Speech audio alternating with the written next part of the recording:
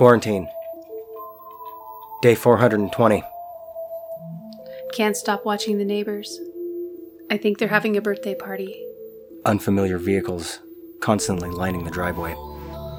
Among Us balloons being taken through their doorway. Sounds of happiness emanating from the walls. Unauthorized gatherings. You're putting the community at risk. Think of the children. You're not thinking of Meemaw. Quarantine. Day 430. I can't tell if it's night or day. The hours blend together with an aroma of coffee, Netflix, and overpiling laundry. Am I alive or am I in hell? We're all prisoners.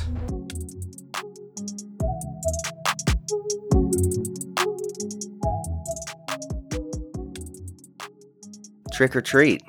Smell my feet? We just had Halloween yesterday, as of recording this. I ate way too much candy. What about you? I am in a glucose coma. Yeah. I don't usually eat candy, and I saved up for this day, and I was 10 pieces in last night, and I think I lost my mind. I had to have put down maybe 20 pieces of candy. That's way too much for me. You went hard. Well, I also had some, I made little mummy Oreos that Tom and Celine said looked like tits. They did. I didn't think they looked like boobies at all. Well, they had little eyeballs on them, and the eyeballs kind of look like tits. Okay, to be fair, they did kind of look like tits. But they tasted not like boobs. Well, I would hope so. Okay, you would If your Oreos taste like tits, there's a problem. I don't know. That cannibal Oreos? Well, you've seen... Okay, we have a friend who posts gross food. Oh, yeah. All the time. What was the, crab cake Oreos? And what was the one last time? Dorito Oreos.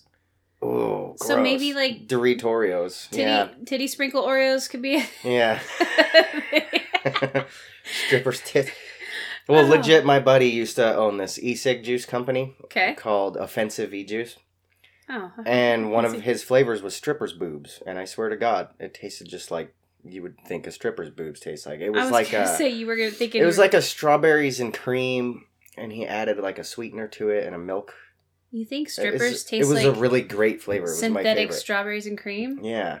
That sort of reminds me of those... Just the aroma and everything. It was the Strawberry Crunch ice cream bars? Kind of like that. It kind of tasted exactly like that, yes. Oh, okay. But it was like the aroma and the flavor just like kind of like...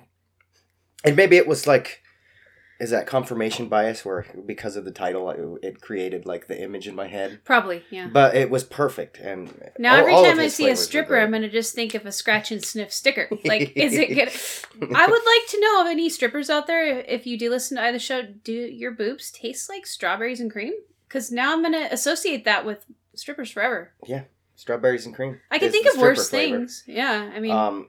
the only thing missing, like, he didn't add glitter to it. That would have been legit almost spit my coffee out. If he would have bedazzled the bottles, that would have been epic. It would have been an added marketing thing. Offensive e-juices. Like, what other flavors did he have? Yeah, one of them was Beef It to Creamer, which was like like a Bavarian cream donut kind of flavor. That was really good. I can't remember all of his flavors. There were some good ones. I'll have to look that. That's just beautiful. I've never e-cig. Yeah. I haven't. You have one, and some of the flavors you have do smell kind of nice. Most of the flavors are pretty good. Are they?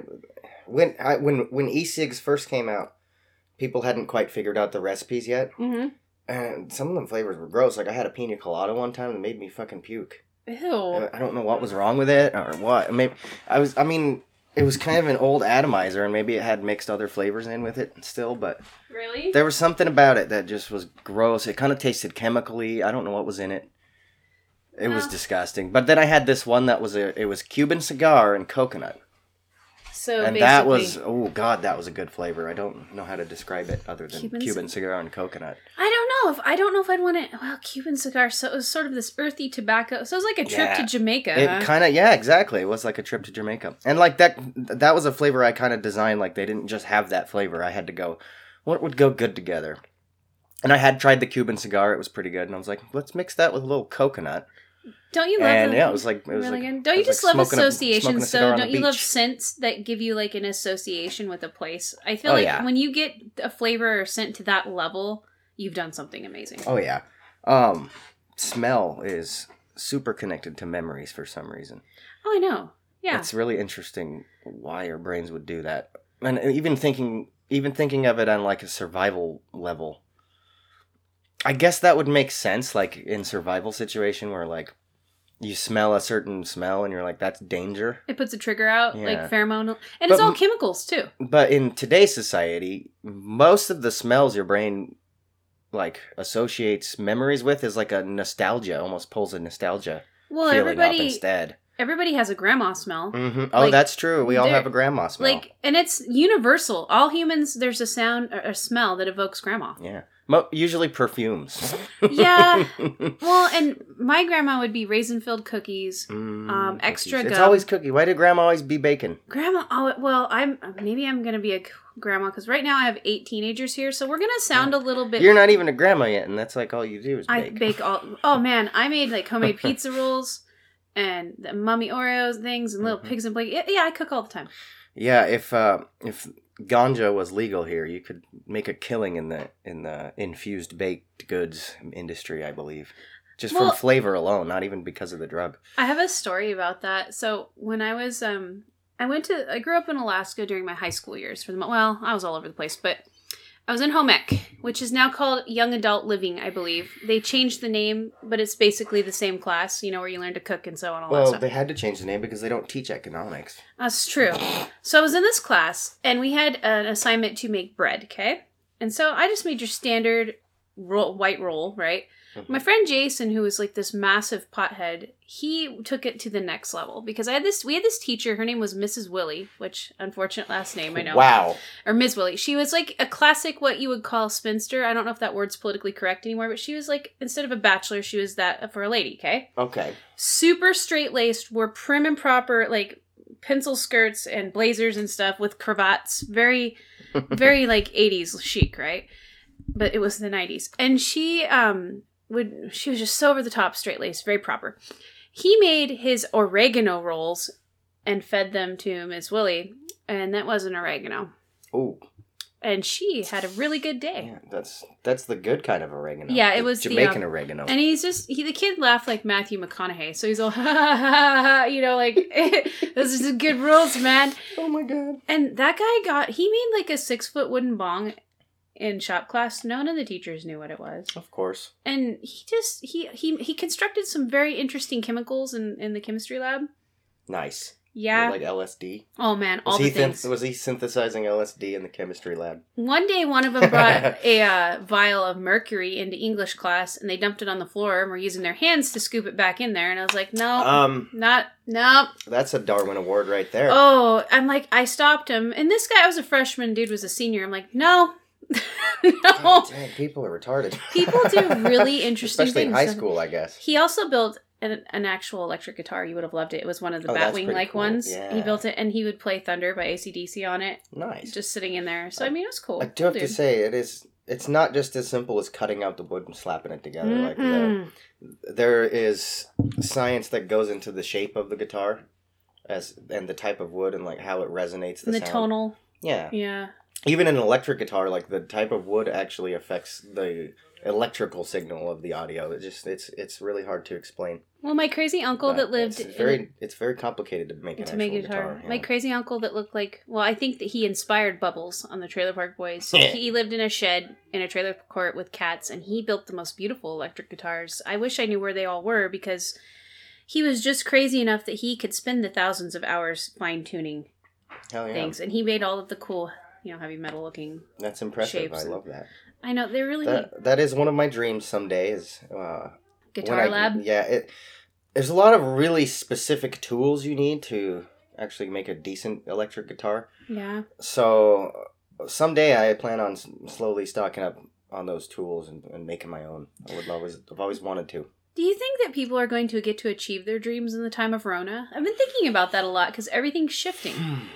Well, we have a podcast. Well, that is true, but it's not exactly like. I don't know. Do you know what I'm talking about, though? It's not exactly possible for everybody to have a podcast. I think everybody's trying right now. Yeah.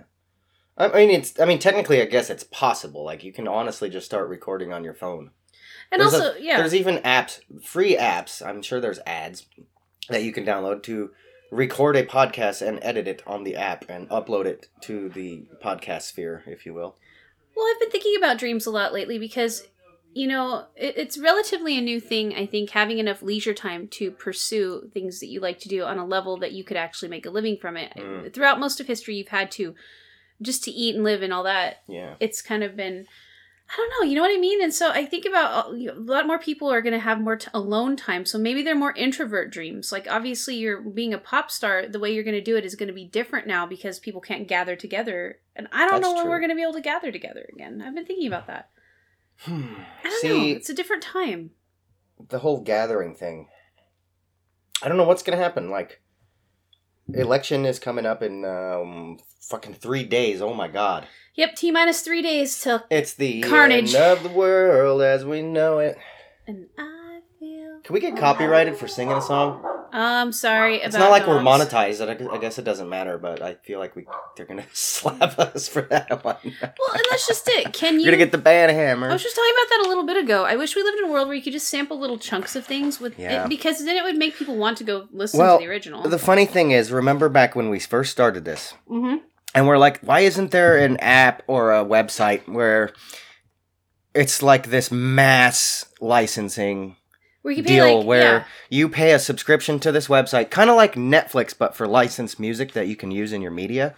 So because honestly, to use one song, you're talking thousands of dollars, especially if you're a huge deal, like a subscription service for royalty. Things. Like if Warner Brothers wants to use a song that they don't own, mm-hmm. they have to like contact literally like 15 different people who are part of the ownership of the license of that song. They have to also probably pay each one of them, and then they actually have to buy and like fill out paperwork for a license, and they have to put it in the credits of the movie if they're using it for a movie. It's insane the stupid hoops you have to jump through to use one fucking song, even if you're only using a minute of the song. Well, and that's what I'm talking about. Like, you're almost talking about like a content creator place where, as a content creator, it would be nice if you could get a quarter for the 10 seconds of a song instead of nothing or not have it used at all. Yeah. That needs to be a thing. And I agree that the creators of the music should get money. Absolutely. There's got to be a way to do that because like the stock music we use is like it's exactly how I want it to be with licensed music, where you just get on a website, you kind of search for the song you want, kind of look through them, and then you just download it and use it. And I think I've been looking into that. I think I might need to be crediting the people who make the song, and I'm going to change our descriptions and stuff for that later. Okay. Well, it's always good to credit But honestly, people. We're not monetized yet, and nobody really knows about us, so at the moment it doesn't matter. But when we're talking about legalities, like I probably need to be... Because the royalty-free music, I think you still have to credit them. I do when I use images. I link it back, Commons. like in my blogs. If I take a picture from Pixabay, which is a really good place to get stock images, I always link back to the image where it came from. So I don't. My bad. I haven't done that. Well, I had to learn how to do that. And see, there's not a lot of grace for people learning. No one... Okay, I don't know about other people out there. I will not speak for them. But me, I don't want to use something or take away credit from someone who made something if they're going to let me use it. I am super grateful for that. So if there's something I need to do, I just need to learn how to do it. And you can't do that until someone comes along and is like, you're going to die, I'm going to sue you, blah. And it's like, well, one, good luck. Die, I'm going to sue you. Yeah. So, well, you know what I mean? Everybody is so sue happy right now. Can you imagine if it's today, right? Everything's the same except it's still the Wild West. And like, if you fucked up and like, if you played Smoke on the Water for a guitar cover on YouTube. Okay. They would just come and shoot you in the fucking head with a revolver. Everybody is so angst-ridden right now. I feel like that is not that far off. Like, can you just imagine that world? I can, because right now there's a bunch of teenagers in gas masks running by my window playing airsoft. Oh, yeah. I wish you guys could see this. It's great. Yeah, it's never dull at my house. There is an epic airsoft war going on right now. Somebody's running. Yep. With a sniper airsoft rifle. We're in here all nice and cozy, and they're out there running in the winter wonderland. Well, it cracks me up because they're wearing World War II era gas masks, which gives it a nice, you know, that Doctor Who episode. Are the filters like saturated with nerve gas already too? Give them a little bit of a dose. Pre-saturated or post-saturated. Post-saturated. I think one of the kids is wearing one from the Czech Republic, like back in the old school days, because he said he got a med kit from it, and there was still morphine residue in the med kit. So he was very excited about it. He's just He's just radioactive isotope, no big deal. No big deal. Yeah, Yes. It just caused cancer. You'll be okay. It just caused cancer. Yeah, just a little bit of He got cancer. very excited about that. I'm like, I'm sure that was used on someone in a not so great situation. He's like, I know. Don't you just love teenagers? I don't know why people hate them so much. They do eat a lot. Mm-hmm. But I mean, It's true. It's hard to feed them. You know, it really is. I went shopping Friday to prepare for this, and it's only 8 of them this time. Usually I have 12 to 20. But for some reason, 8 is a nice round number to feed. But they ate, I'm going to say, well, they ate a Costco bag and 4 bags of candy. So was it about 10 pounds of candy? Oh my God. Just last night, they had a huge... Let's say a pound of candy each. That's a lot of candy. How are they awake? They should be in a coma. Well, I have these industrial-sized cookie sheets. I buy them because, okay, here's a tip from Kat. Don't use the little inferior store cookie sheets unless you don't want to make a lot. You go to a restaurant supply store like Cash and Carry, you can buy a cookie sheet the size of a car door panel. Mm-hmm. And then you can bake That's like insane. 3 dozen at a time. I don't know. Well, anyways, you can also put 10 pounds of candy in one of those. Ah. And they were throwing it at each other, too. Apparently Of course. candy's a good weapon. Of course. Yeah. When teenagers get bored with stuff, they start throwing it. It's the law. That should be, instead of like the law of thermodynamics, it's like the law of teenager candy dynamics. Dynamics. Yeah, it's like the law of teenodynamics. I wonder, well, I think back, we were talking about when I was, that was another thing. I was sitting with my old friends last night, because we're all between 30 and 50, okay? There's a broad age group. And we were talking about how this stuff, how everybody's focused on safety now? Yeah. We were talking about how, like, every day my husband, we have a Toyota pickup from the 90s. It's my daughter's. And he goes and picks up the kids from the school bus stop. And on the way back, he takes great joy in ramming them in the trees. And he won't stop, so they have to jump out. Because somehow we've ended up picking up every kid in the neighborhood. And we throw them out on the way home. I just imagine like a paper boy. It's sort of... Where you're throwing the kid at the porch. Well, Tom gets this, like, gleeful look on his face, and he'll drive up off the road on our drive with him in the woods, and he'll ram them through the trees, because they're all in the back, and they're all giggling like maniacs. Just whacking them with He's branches. just hitting them with branches. And then he's like, Oh, okay, that's get great. out. I think he goes back to his military time where you just bail out of stuff without stopping. Oh, yeah, of course. Because the other day I drove one of them home. It was my turn to drive. And the one boy looks at me. He's like, you actually stopped. And he sounded like this little angel. He was in awe that I stopped so he could get out. And I'm all, what the hell have they been doing? So, anyways, I was going back to, we were talking about things like my brother and his friends had a 70s van. You know, the Mr. T ones? Yeah. And they lined it the inside with old mattresses, and then they put their football gear on, and they would drive as fast as they could through the hayfield, and then crank the wheel and just roll Nice. for fun. And we were talking about those Oh, kinds of the things. days before internet. Well, that's what we're talking about. We had to, the internet was going when I was a teenager, but we didn't have YouTube yet. Yeah. We had Jackass. That show inspired a lot of that. Back in when everybody wanted to do something to get on America's Funniest Home Videos, and because there was no Vine or TikTok by then. Well, and then when Jackass came along, that exploded Jackass. it. Remember that? Like there was this really weird chunk of time, like I think maybe the early 2000s. Let's just say it was like a 5-year chunk of time. Yeah. Where TV was filled with these weird shows where, like Jackass, where they're doing, like, these stupid stunts. Yeah. And obviously these guys were, like, I'm sure to a degree trained stuntmen. Like, some of the stuff they got away with, they were also probably inebriated enough that it didn't hurt too bad at the time. All I'll say is, like, the insurance companies who covered Viacom would not have allowed that if they had no... at least a certain degree of safety training. But they staged it in a way where they weren't wearing like safety gear or anything. They're just really like they staged it in a way where they're like just these normal dudes pushing each other down a hill in a shopping cart. The gap of time between just America's Funniest Home Videos and a YouTube. It was Yes, that 5-year period. Right, it was about a 5-year period. And it was insane. And then you had like Viva La Bam where this stupid 20-year-old would go and like slap his dad while he's taking a shit. And over and over. That was pretty much the whole show. Like he just slapped his dad. Yeah, I remember that time. Or like he would like destroy his dad's Hummer. Yeah, just for fun. Just for fun. Stupid stuff. Like, but it was huge. It was this big like genre of shows that was on, and then they had all the prank shows like Punk'd and stuff like that. So there was just like this time in which everybody wanted to fuck with each other on TV. It was a fun time though because then you mimicked it at home. Oh yeah, everybody. Like my favorite one that they did was antiquing. Did you ever antique? Antiquing was great. I loved antiquing. Okay, so people. antiquing, it's like somebody sleeping. I think it was flour. that they had? Was it chalk or flour? No, it's flour. So you would like basically just take flour and just slap a big pile on somebody while they're sleeping. We were. I don't know why this was a good story about antiquing. It's definitely something that TikTok would do now if it hadn't already been done. Maybe we should resurrect antiquing because it's like, great. Have you guys have seen that I Like Your Cut? Videos I like your cut, G. It's just like somebody standing there and someone comes up and just fucking smacks them with an eraser from a chalkboard or something. Well, we had, during that time we were we had all these teenagers around. We had this big youth pastor sleepover thing in this church, and Tom and I were the only chaperones. And we bought them, this was maybe not a good idea, but we bought like 50 pounds of flour. We gave them each a 5-pound sack. Oh boy. We had to vacuum for 4 hours. After that, it took so long. We rethought this, maybe at an outside camp out, but never in a building again will I give people that much flour. Oh my God. When you get hit in the face when you're asleep with a handful of flour, your eyes glue shut. Yeah, it's insane. It's insane. But maybe we should bring back antiquing because we need a little humor in the world. Everybody is because they will, and it'll be the next big TikTok thing. I don't know. I like your cut, G. Slap. TikTok is a weird, it's its own little thing right now. I don't understand it. Well, and there's Reels too. Yeah. A lot of them are there too. The trends on TikTok move so fast that if you're not on there every single day, you're not going to know what the hell's happening.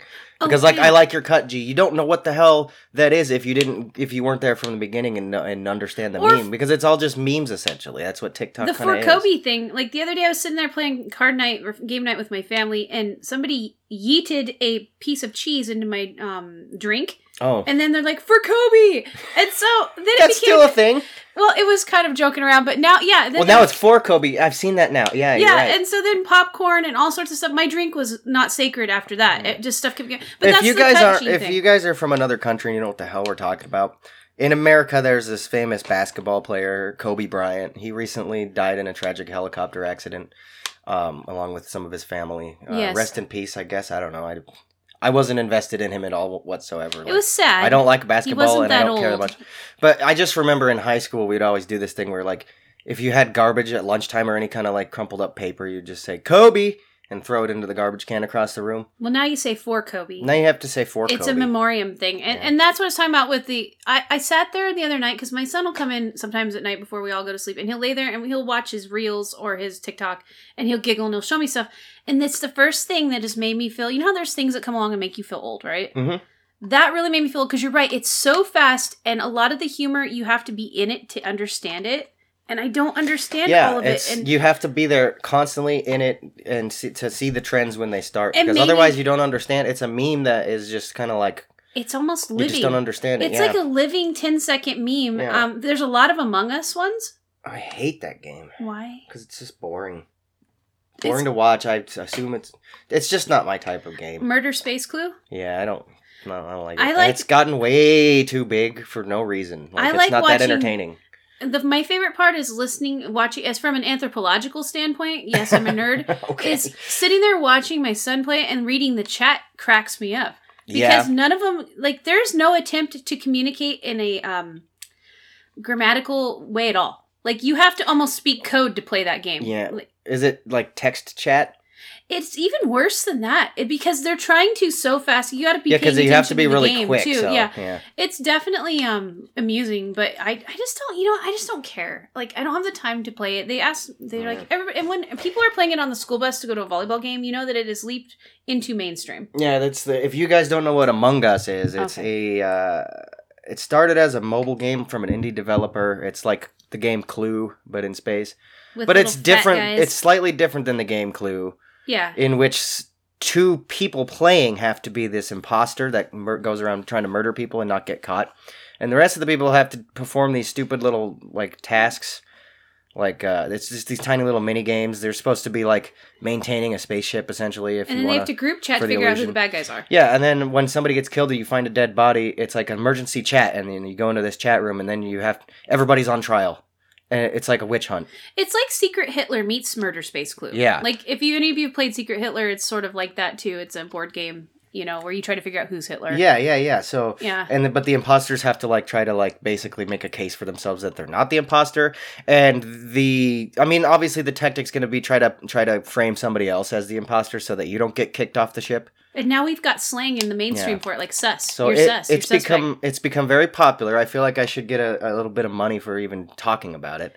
Oh, you're pimping yourself. Because we're kind of... I'm essentially advertising the game right now, but I don't like the game. I'm not a fan of it. I feel like I just wrecked our podcast because I invoked Godwin's Law by mentioning a Nazi or Hitler. Sorry. If you don't know what Among Us is, it's because you obviously don't spend any time on YouTube because it's literally like the bee's knees right now. It's kind of moved on to this other game called Phasmophobia, which is like this ghost hunting game. It's actually really cool. That sounds sort of interesting. I'm not the biggest fan, but it's still kind of cool. Like, it's one single developer video game.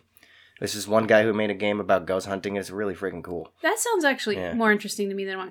I don't know. I have no desire. It has actually some substance to it. Does it? Among Us is just kind of like... I feel an excuse for teenagers to yell at each other. I feel like that's what it is. Among Us kind of reminds me of the lobby of Call of Duty, in a way. It's got to be worse. But actually more abbreviated. You know what I mean? Like, there's the talking... Right. The way is there as much racism in it? Well, someone did ask Yellow if she was on her period. That was the first thing. Okay, yeah. Of course there's probably some racism and sexism in Among Us. It's just, I don't know if they'll take the time. It seems like it's much faster... It's definitely for people that have nothing to do with their time. Yeah. I think why these games get so popular, like Fortnite, that got huge for a while. I think that one's finally slowly starting to die off because of Among Us. And then it's taking its place, yeah. And you had like the Among Us, and there's some other ones like it. Those are popular because PUBG was a big one too. 9-year-olds don't have any money. Yeah. And those are free games.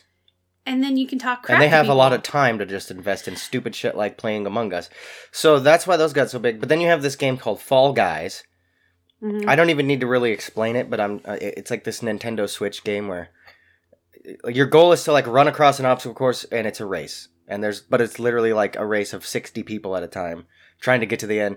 And then they only let 30 people win, so everybody else gets eliminated. And then it goes in rounds. Like, then they only let 20 people win the next round. And there's all these little mini games associated with it. So it's progressively harder? That one got huge. But it just seems like there's all these weird little competitive games where they're really cheap and they appeal to like 9-year-olds. And for some reason, anything that appeals to 9-year-olds becomes the big thing on the internet. I've noticed that. Like, what is that about? If you go, like adults use the internet too, but nothing goes and explodes when adults. Well, when I have sometimes I go on these little things where I'll scan the front page of Reddit just because I like to kind of because I have kids, I try to keep an idea of what's going on, and plus I'm just interested in everything because I'm a founding member of Church of Hypothesism. Yes. And I join today. There's all these little memes about these fat little blobular looking space dudes. And I'm like, what is this all about? And then my children at the same time are talking about, hey, we're playing Among Us on the bus to go to our sports games and stuff. And I'm like, oh, it converges. Everything, there's like this hive mind. Everything converges, and then you know what it is, and by then they're on to the next thing. Yeah, by the time the adults figure out the fucking trends of the 9-year-olds, they're on to something completely different. Because, you know what it is, though? They have nothing to do with their time. That is true. Absolutely what it is. They don't hardly have much responsibility. And we have such a limited amount of time as parents and people who work and all this stuff to enjoy ourselves that do we really want to spend our time doing that? Exactly. Like, it's interesting. And as a millennial, I'm not a boomer yet, guys. Nope. As a millennial... I'm the elder millennial. From the older generations above me, like Gen X and boomers, to spend your time on anything other than work as a millennial, you kind of get this like guilt trip. Even if it's subconscious. Do. Like, sometimes it's even subconscious because of the boomers in my life. I just picture them lecturing me about wasting my time not working. And that's definitely something I really want to talk about in this episode. Because they derive their entire identity from their occupation, and we don't. And our generation does not give a crap about I've heard of something called burnout culture, I think it's called. Yeah. It's something exclusively millennials suffer from. For some reason, I don't really know. I'm not like a generational studyist or whatever. But like, for whatever reason, because of this weird guilt that the previous generations instill on the millennials specifically, we've and I think circumstance of how the world is going also kind of contributes to this, but it's like we've got this like burnout of responsibilities and work and all this other shit, even if we fill a lot of our time with like playing video games or watching fucking Netflix or something. Mm-hmm. But it's just this like feeling like that we get. I don't really know. Well, okay, boomers used to go bowling or to the bar, or they used to go do social activities. How is that any different than getting on Call of Duty with a bunch of friends? It's not. It's the God same. forbid we you got to leave your couch every once in a while. No, but it's the same sort of dopamine drip, I believe, as it's just different. You're still social. Even if you're not social, it doesn't matter. You're still engaging in something that brings you some form of happiness. Yeah. Because I've read this, somebody had this newspaper clipping, this correlates with this. Okay. Where it was like when you were, for boomers or people older than that, the salary was like £1,000. It was a British one or an Australian one, £1,000 a year, and a new house was £5,000. Yeah. And so you could pay the 20% down or just outright buy the house, saving a couple years. Well, let's flash forward to us. That is not even attainable at all. Like, let's say right now where we live, a new house is $200,000. Oh no, I'm $500,000 easy. Well, you're talking about like the mid-tier houses. I'm just a regular house, 3-bedroom, 2-bath, in a subdivision here is between $400,000 and $500,000 now. It has exploded because we have an invasion. I have seen a lot of 3-bedrooms for like $250,000. But they're not. They're not. We're talking like slap dab in the middle of a city kind of house. Like, I mean, like a suburban house is $450,000 to $550,000 now, right now, on a nice. Yeah, if we're talking about a house built within the last 30 years. Yes. No matter how many bedrooms it has, your starting price will be $350,000. Exactly. $350,000 easy. And then you go look at their wages. Let's say, honestly, $12 to $15 an hour if you're lucky. Mm-hmm. So how are you going to afford a house? And there's ways to do things outside the box. Oh, I'm sorry. Yeah, I mean, Pickles has spoken. There's a lot of ways to get cheaper houses that not a lot of people know about. Yes, I can explain. We're kicking the cat out. Sorry, hang on, Pickles. Guys. Pickles. The Prophet Pickles he's kind of causing a ruckus right now. Darn it, Pickles. But there are ways to obtain cheaper houses that are kind of outside of the box. And it's not exactly a surefire guarantee you're going to get it, but it's like there's these things called tax deed auctions where, at least in America, I don't really know how they handle this in other countries. I'm sure it's at least sort of similar. But like if somebody doesn't pay their property taxes, or like let's just say somebody died, right? Yes. But the government doesn't really care. They still, the taxes are still owed on that property. Well, if nobody pays the taxes because they died or they went broke or bankrupt or they moved away and just left the house abandoned, the government now owns that house. They put a lien on the property. Well, obviously the government isn't a real estate broker or like anything like that. So what they do is they just they hold these auctions. I think it's like once every couple months, and they sell off the deed to the house because the taxes are. They need to make at least the money owed in taxes back. Boy. So you can get I've seen properties on there that are worth $400,000 or $500,000, and the government only needs to make back like $10,000 to $20,000 on it. So that's the minimum starting thing that they need to sell it for. And the bids actually start lower than that in order to kind of have people going at it to inflate the price more because of course the government wants more money. But there's also there's ways to do it. So you can get a $400,000 or $500,000 property in the auction. Let's say sometimes they go for $150,000. So you're gonna have to have the cash though, and for millennials, it is cash though. You have to have the cash. However, there are ways of getting that cash. There's these things called hard money lenders. It's essentially like the mafia loaning you money. Yeah, it's a loan shark. They will loan you the money and then expect that money back within a year. Balloon plus payment. 12% interest because that's the maximum. It's called the usury laws. They can't charge you any more than 12% interest unless they're a bank. Essentially, you love that. There's other way, if you're a payday loan place, you can get away with 24%, stuff like that. There's all these usury laws, but basically it's a 12% interest on let's say hundreds of thousands of dollars in a year. How are you going to come up with that? For every $100,000, you're going to give them $12,000. And these are specifically for real estate investors. You're not going to make that money back in a year just willy-nilly. You're going to have to this is because you're buying the property to sell it quickly to make a profit so you can pay the fucking mafia back pretty much. And then you go on to the next one. You're flipping things. And you walk away with $20,000 in a week. It's kind of the whole If you want to take that risk and hustle, I bought my farm in a rather unconventional way. Here's another way you can do it. I was 21, so I was pretty young to own a home, but I had rented my place for a year and I'd made it nicer where I lived. I fixed it up and cleaned it because it was horrible when I moved in because there wasn't a lot of rental houses. And the people who... That's okay. All right. You all right? Coffee went down the wrong hole, guys. He's okay. Brady's going to die before we can... Are you going to live? Oh, Folgers, damn you. Oh, anyways, so the landlord saw that I was pretty awesome, my husband and they wanted to sell us the place on a contract because they didn't want to pay a whole bunch of taxes. They were elderly. They didn't want to pay a whole bunch of taxes. The husband was dying. Yep. He wanted an income for his wife, a consistent one, and he knew that we would pay. So I did an owner contract and got my place that way. I didn't even have to go through a bank. We just went through an escrow company locally, set up the payment plan for 15 years. And long story short, I bought my home that way. And then to build my house, I did something very similar because when you're young, you don't have credit.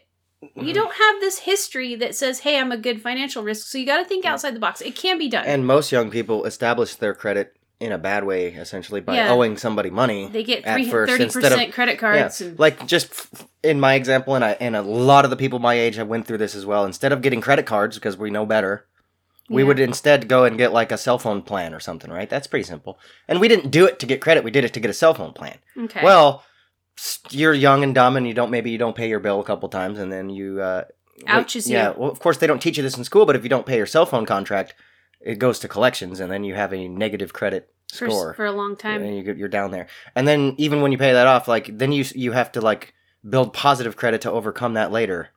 Well, and if you don't know how to budget, you're going to get yourself in a bind. Mm-hmm. I think the single greatest thing that you can teach any young person is to have an emergency fund. Absolutely. Because that's what gets us all. But most young people can't get just this awesome job where you even have the money to put savings away. Like, that's the problem. Well, or they don't have a chance. Right now, rent, the cost of rent to ratio of pay is just so out of whack that it's hard for people. Most people are spending over half of their income or more just on a place to live. And that's not counting utilities and everything else. Right, exactly. So, yeah, because the golden rule of rent, at least, and I'm sure it's the same, like you probably want to apply this to mortgage as well, is that you want the rent to cost a third of your income, and or less. No more than a third of your income, and that's impossible now. Well, except for people like... If rent's $1,000, I don't know a lot of 20-year-olds making $3,000 a month necessarily. There's a lot of them out there, but... Well, everybody's having to live together. But at the moment, like, when I was 20, I wasn't making $3,000 a month. I was working minimum wage jobs still at the time. Well, and because of Dodd-Frank, you have to have 20%...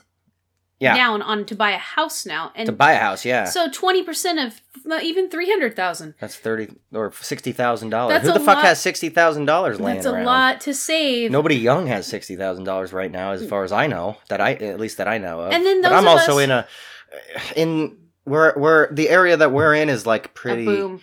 It's a boom right now, so property like prices are inflated. But like just the median income is like not gonna.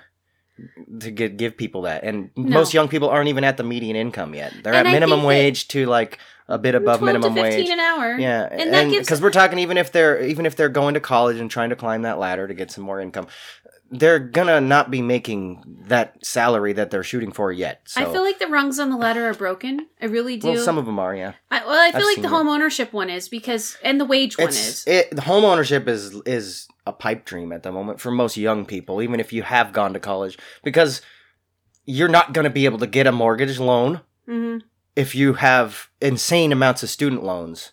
No, right off the bat, they're not going to give you more debt right away. What is it? At least I don't know. Some of the banks, debt to income ratio is going to just be bananas. Some banks are a bit more predatory than others, and they will just loan you the money all willy nilly because they have the right lawyers and the right things set up to where they can just take your property when you don't pay.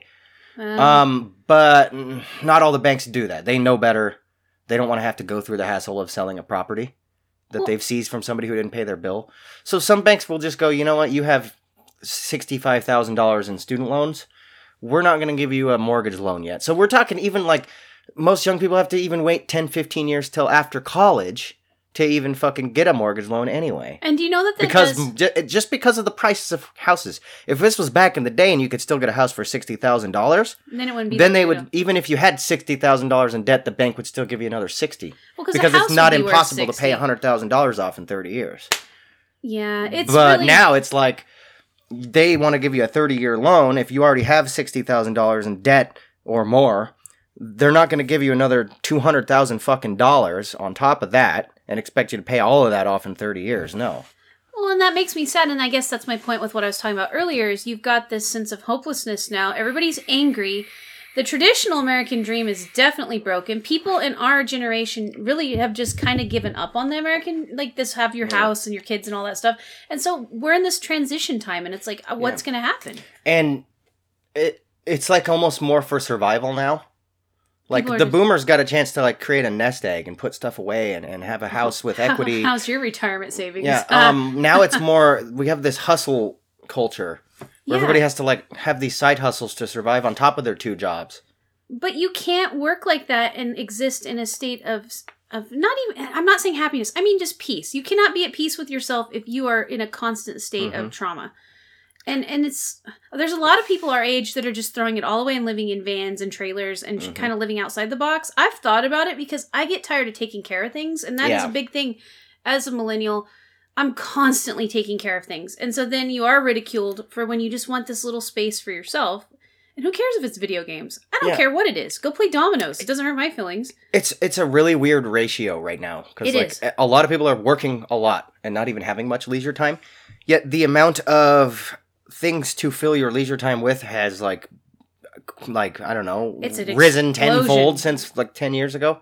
Yeah. There's way more video games now than ever. There's way more things to watch than ever. Services. There's like 75 fucking streaming platforms now. How do you even choose one? It overwhelms me. And like, what do you watch? Then there's still cable, which I don't understand why that still exists. Then you and then there's like, there's still a billion books out there. There's still freaking all sorts of things to do to waste time, pretty much, if you want to call it that. We've been conditioned to at least understand that is wasting time, I guess. But it's like there's just so much to do that isn't work. And that doesn't even include like going outside or having a hobby. That's just straight escapism. That's entertainment escapism. Yeah, then you also have tangible hands-on things like hobbies, hiking. There's so much. I get overwhelmed by it. I don't know about you, but just the sheer volume of choice overwhelms me. There's a lot to do on this planet. There really is. And not even for work. I'm talking just for fun. Like, and then you have work, like the amount of different jobs there are now compared to like 1945 is bananas. Like it's bananas. It's insane. Back then there was like you could get a manufacturing job or go the logging industry or go to the mine. Or you could work there was these big giant industries to go work for and basically become a slave. There's more now space. There's like 1,000 giant industries to go work for, or you could start a business, or you could hustle.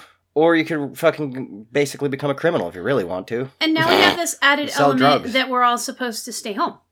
Yeah, but now all of a sudden, a monkey wrench gets thrown into everything that was falling apart from the beginning anyway. The coronavirus really screwed up a lot of stuff, and it wasn't even just an isolated incident to America. Like this was worldwide. A global issue in which most countries decided it was a good idea to just shut down, make everybody not go to work. Stay inside, quarantine, social distance, put a mask on, all these different things. And I understand that was a really good thing to do at first in terms of not overwhelming the hospitals with, new cases. Which was what it was supposed to be. But, like, that should have stopped at about 2 months. And it would have made more sense at about 2 months because the stimulus check that they sent out for free to everybody in America, the $1,200, that at least helped a little bit for 2 months. That would have covered. You could hang in there for 2 months on $1,200, right? Maybe. It shouldn't even came to the point where the government had to give us a check. Well, but it's not like everybody has this like massive nest egg of savings. Most Americans have less than $400. That's what I mean. And then they know that, and they were like, "Let's make everybody not go to work." Like they didn't know what was going to happen. Like. That's what they act like anyway. But, like, of course they knew it was going to fucking happen. But haven't you looked at the news? Now the governments of the world are shutting down again. And now here we are in, like, wave fucking 15 or whatever they want to call it. Yeah. Wave 15. No, it's still wave 1. We're close to a year after the initial like... we're getting in there. The initial scare. Okay? Like... People get sick in the fall and winter, though, because we all get stuck inside. Yeah. It is the natural cycle of things. And there's a lot of angst going on about the winter. Well, and then we have the election. It's almost like everything's converging into this one big anxiety ball. I just cannot trust people. I feel like people are not going to behave themselves. Like they're incapable of it right now because there's so much anxiety. So much anxiety. And I can't be mad at them because I don't have to worry about where my next meal's coming from. The Black Lives Matter riot started, 2 months ago? Oh, longer. And in these big cities like Portland and Philadelphia and all these other big... In Chicago, I think, is still doing some rioting, I believe. I'm not entirely sure. But there's still rioting going. It never stopped. L.A. right now, Los Angeles, it never stopped. There's still people looting and rioting and destroying properties and all this stupid shit. Like, obviously, maybe they didn't have a job before COVID, or because of COVID, nobody's going to work now over in these cities that are, like, densely populated, so they still haven't opened yet. And they have unemployment ran out, didn't it? They stopped. They haven't sent another stimulus check, even though most places are still shut down and can't go to work. Only essential employees can go to work. They cut off the extra money that they were giving people in unemployment benefits. And if you're not in America for whatever reason, unemployment benefits are a nice little socialist safety net they've developed in which you pay into this as you're working.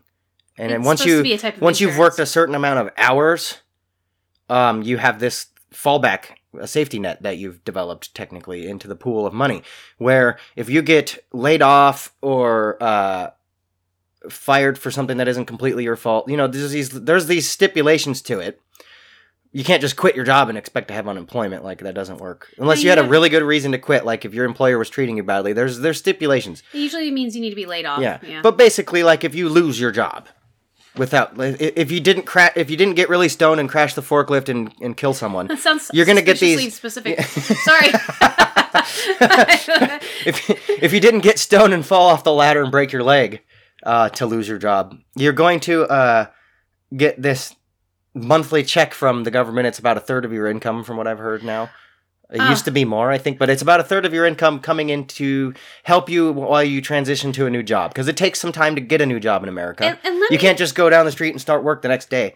It's a little more complicated. But let me tell you here, I grew up, my dad was a timber faller, which means he worked part of the year. We called it unenjoyment. Unenjoyment. Because unenjoyment is a time where you're not, it was. We even had unenjoyment pop. Like, regular name brand pop was the pop that you got when Dad was, like, cutting trees. Shasta Cola. Oh, soda for everybody who's... Oh, so, yeah. Sorry, I'm soda. The Pacific Northwesterner. Yeah. We call it pop here. It's pop, because it used to be when you opened the pop, it made a popping sound. Yeah, and I know there's the whole soda pop where I don't care, I'm old. It's just weird that I have to explain these. I just know there are some listeners out there who don't know what the hell we're talking unenjoyment is not a good time. It is not enough money to do anything ever. It's you are to existing. Survive. It's existent money. It's bare minimum survival money to where until you can get another job. Yeah, you're eating fried bologna and drinking Shasta orange cola. And honestly, most people who collect unemployment in America are the ones who work seasonal jobs like logging, like places that lay you off in the winter because they don't need as many employees.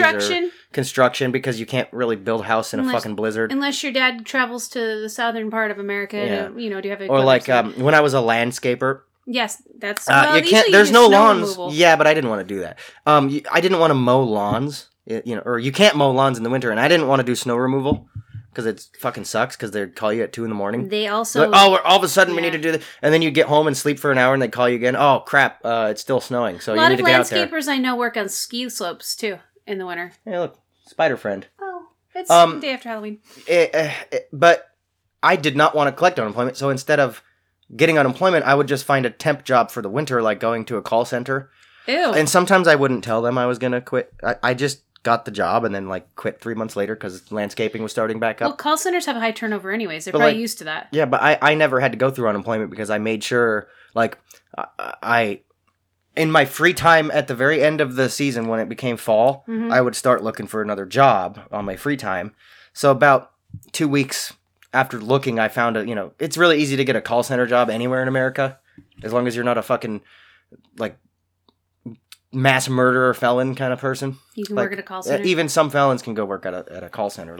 It's not a hard job to get. It's not a hard job to do. It's annoying. It's one of the worst jobs to actually do mentally. But I would go get a call center job for the winter or something else. One season I worked at stocking shelves at Toys R Us. Rest in peace, Toys R Us. It's gone now. Oh, did you play with the toys? Because I would have. Yeah, so right before the Black Friday started and everything, they needed extra temp workers, so I got a job there, and I got to stock board games was my section. That was fun. Oh, I would have loved that. Yeah, one of the worst jobs ever too is a cashier at a grocery store. Yeah, you could. There's all these there is a lot of entry level jobs out there. They just don't pay a lot. I still made more on a minimum wage part-time job than I would have on unemployment for a full-time job, but... Well, and then there's variances in the amount you get. Washington unemployment is a lot more than Idaho unemployment. Mm-hmm. It's funny how the state variances are. The state variances are really weird. It has to do with how many people are paying into it, because it's a socialist thing, so everybody pays into the pool. I just don't like unenjoyment. It's stressful. You have to jump through. I'm thankful it exists because here I am as an adult. I exist because that program existed, probably. But I don't know. I guess our point is with the Rona, it's not a good time. No. It's not a good time for people. Yeah. And then when you give anybody in a position of power over you, they are not going to relinquish it easily. Yeah, the very fact that we allowed them to shut down our economy, and this goes globally. This isn't just us here in Idaho. Globally, if you've allowed your governing body to shut the country down. Guess what? They're never giving that power back now. No. They're going to shut down for the flu. They're going to shut down when the fucking cold breaks out because there's no flu. They're going to shut down for everything they can now because you gave them the power to do that. A classic example of a power grab like this is the TSA. Mm-hmm. Okay, I would love to talk about the TSA right now. Yeah, let's Is it Transit Safety Authority? Yeah. So, September 11th, I'm sure everybody knows what happened there, even if you're not in America. You know, some Islamic terrorists, allegedly. Allegedly. Let's not get in the tinfoil hat line. But yes, flied some planes. I would love to, but that's another episode for another day. That'll be yes. I'm not a 9/11 truther, but I do have some questions. But anyway, with September 11th, you know, some terrorists crashed airplanes into buildings in New York, killed thousands of people. You know, jet fuel melts steel beams, apparently. Oh, you went there. Okay. I just love it. I'm memeing, guys. I'm memeing. Anyway, after that, they're like, well, what do we do? Because plane hijackings were already kind of a thing back then before 9/11. Like, D.B. Cooper, for example, because a lot of people know who that is. Well, this guy who just, like, he hijacked an airplane and demanded they give him money, so he landed and they gave him millions of dollars, and then he, like, disappeared. Probably died because he parachuted into the Oregon wilderness. He probably broke his leg on the fall, got eaten by a bear. I mean, really. That Rogue River's tough. That fucking money's still out there, guys. Let's go find it. Anyway, no, I doubt it. I don't really know nobody knows what happened. I'm sure. I love that people don't know. But anyway, like there was actually a lot of hijackings, plane hijacking specifically before September 11th. And then September 11th happened. Somebody actually crashed the damn plane into a building as a terrorist attack. And killed a lot of 2 buildings and the Pentagon, supposedly.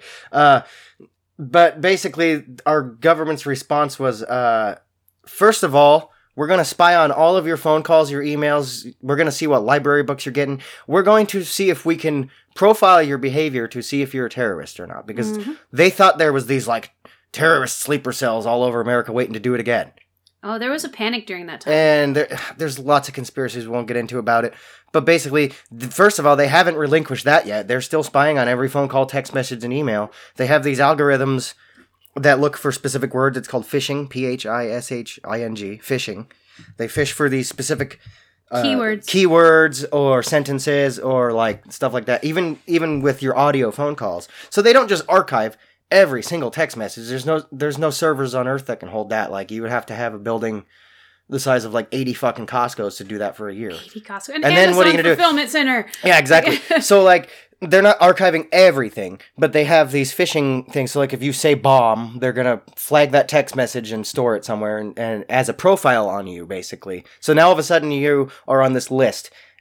And then they look a little deeper at your stuff, and then they put this profile together. Yeah. And then if you're a suspected terrorist, used to be they could just lock you up for no reason and throw you in Guantanamo Bay and interview you with torturous methods. They could waterboard you. But first of all, they haven't given that power back yet, and they never will. No, they're going to spy on you forever now. They don't give it back. Second of all, their other response was to set up this extra flagging at the airport, and I'm sure most people listening are from America and have actually been on a plane and been through TSA. It's lovely. It's annoying. It's lovely. You have to makes the lines longer and take longer. They X-ray fucking everybody. They X-ray your bags. They wand you. They pat your crotch. If they have quote unquote random pat searches. Mm-hmm. I get those. So a lot like when I travel. They can, or if you're basically it's an excuse to like if you're brown skinned, they're gonna pull you aside and like stick your finger up your butt. Like that's just how it was for a while. They did that. Yeah, there was some serious... And guess what? They haven't... It's been... 20 years almost. 19 years since this started. They haven't caught a single terrorist or potential terrorist or anything like that. Not one single, as far as they know. They've done quality control tests on TSA in which they've actually been able to smuggle lots of different weapons onto the airplane in these tests where they would... do the very basic of hiding these weapons in which most people would do if they were going to bring a weapon on the plane. But you know what they've caught? You know what TSA caught?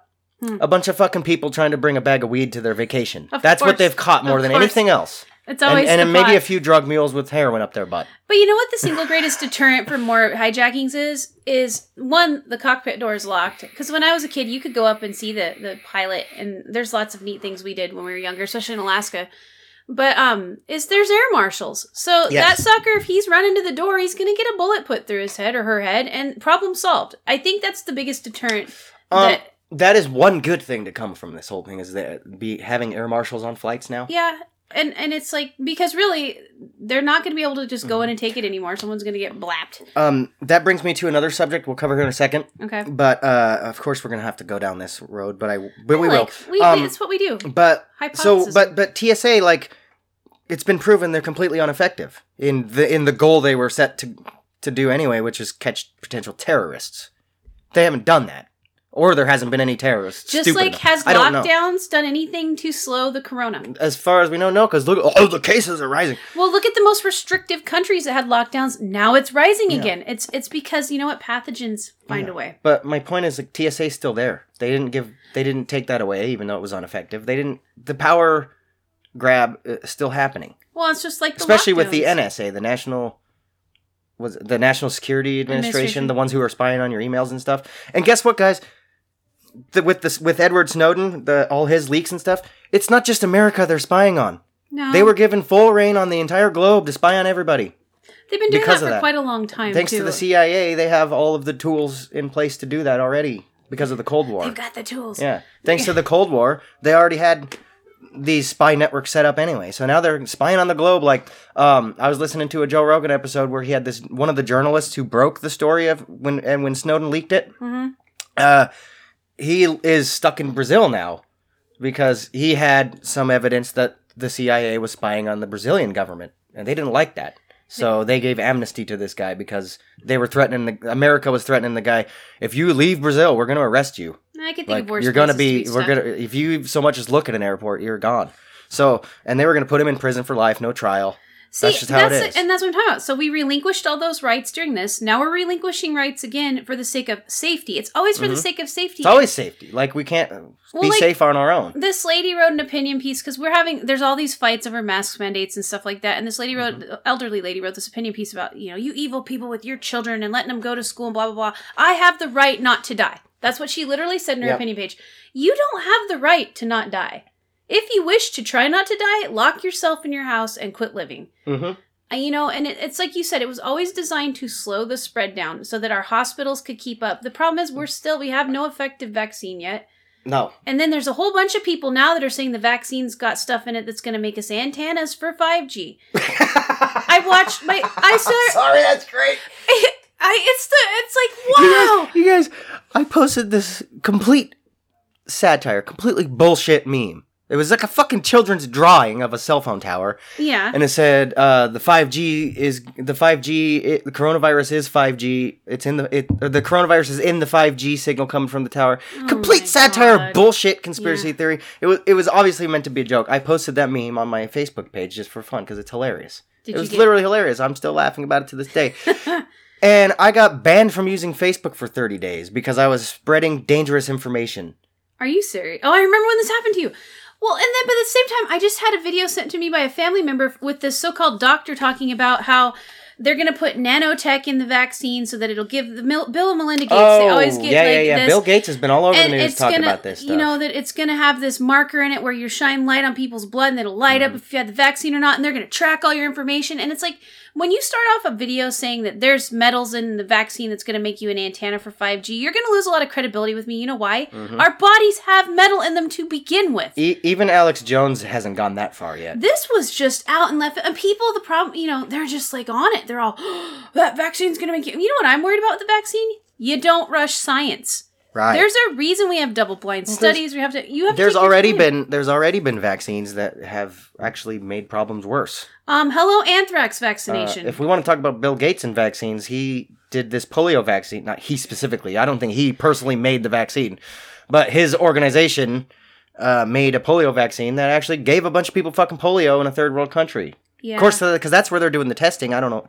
Well, yeah, they're just a third world country. No big deal. We'll go test our vaccine on these fucking innocent people. Yeah, they don't. Because if they get sick, whoop-de-doo. Like, the fucking, MSNBC ain't going to be all over that. Well, and don't get me wrong. I'll say it right here. I love vaccinations. It mimics what our immune system I'm not being anti-vax, everybody. I'm telling you right now. I have a huge problem I'm just anti-rushing it. I am too. Because this also, the vaccinations that they're making for the Rona, one, do we have a vaccination for the cold? No, we don't, because it's a coronavirus, which people don't understand. And so it's very hard to vaccinate against something that mutates all the time.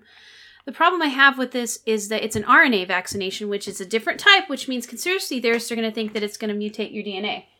And I'm really concerned about all of it, honestly, because we're rushing it because there's this need, which I get.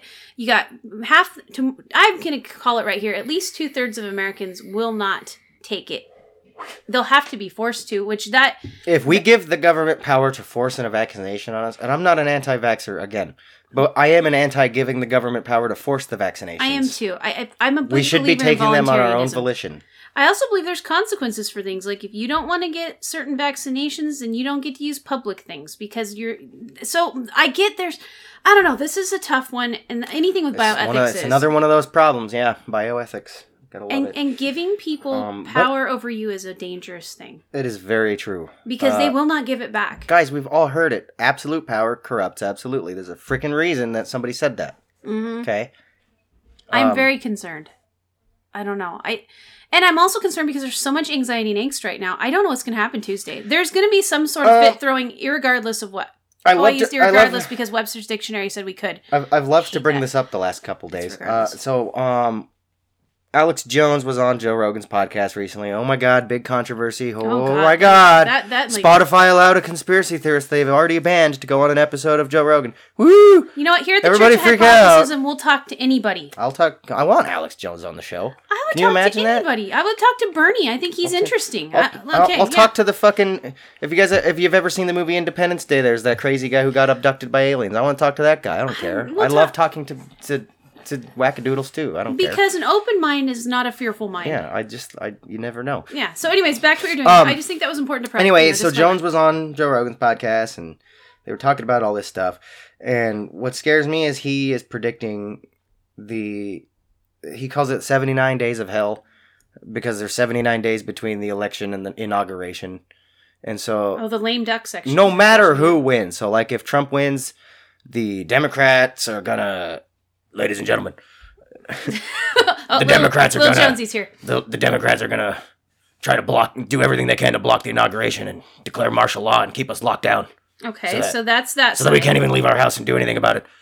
And if Biden wins, they're just gonna lock the country down for, I don't know, 10 years. Oh, only a decade? They're gonna use martial law to do this, ladies and gentlemen. They're gonna force the vaccines on everybody, and the vaccines are not perfect yet, so they're gonna cause all these problems and blah, blah, blah, blah, blah. Anyway, no matter what happens, I think we're in for a bumpy ride here for a little bit. Because if Trump wins, the Democrats aren't going to accept it, and it's true. If Biden wins, and they're going to call malarkey. Yeah, and they're going to try to say there's all these scandals. Well, and it's already happening. Like yesterday, apparently there was a Biden bus going on I-35 or the interstate between Houston and San Antonio. Okay. And a bunch of Trump supporters surrounded the bus in their Trump flag trucks, and they tried to say they ran him off the road and tried to kill him, but then nobody was arrested. America. So, I know, and so it's the most American thing ever. And so we've got that, and then we have people trying to throw votes out. Like there's a bunch of fighting with the ballots. And is any of this even really happening? Like all we see is the news because we're all locked down and can't go outside, so all we see is the news. And then these are all, of course, in states we're not in. So what are we gonna do? Idaho's pretty normal here. Like we're just chilling.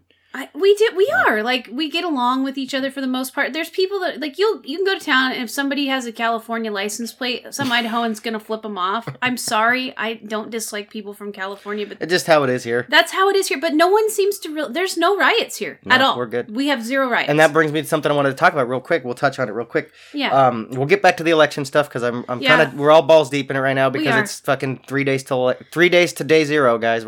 This is like the 10th hour. So the Prophet Jones predicted it would be 79 days 79 days of hell. Okay. But what I wanted to talk about real quick is like there's a reason we didn't have any riots here is because we weren't going to let it happen. Yeah.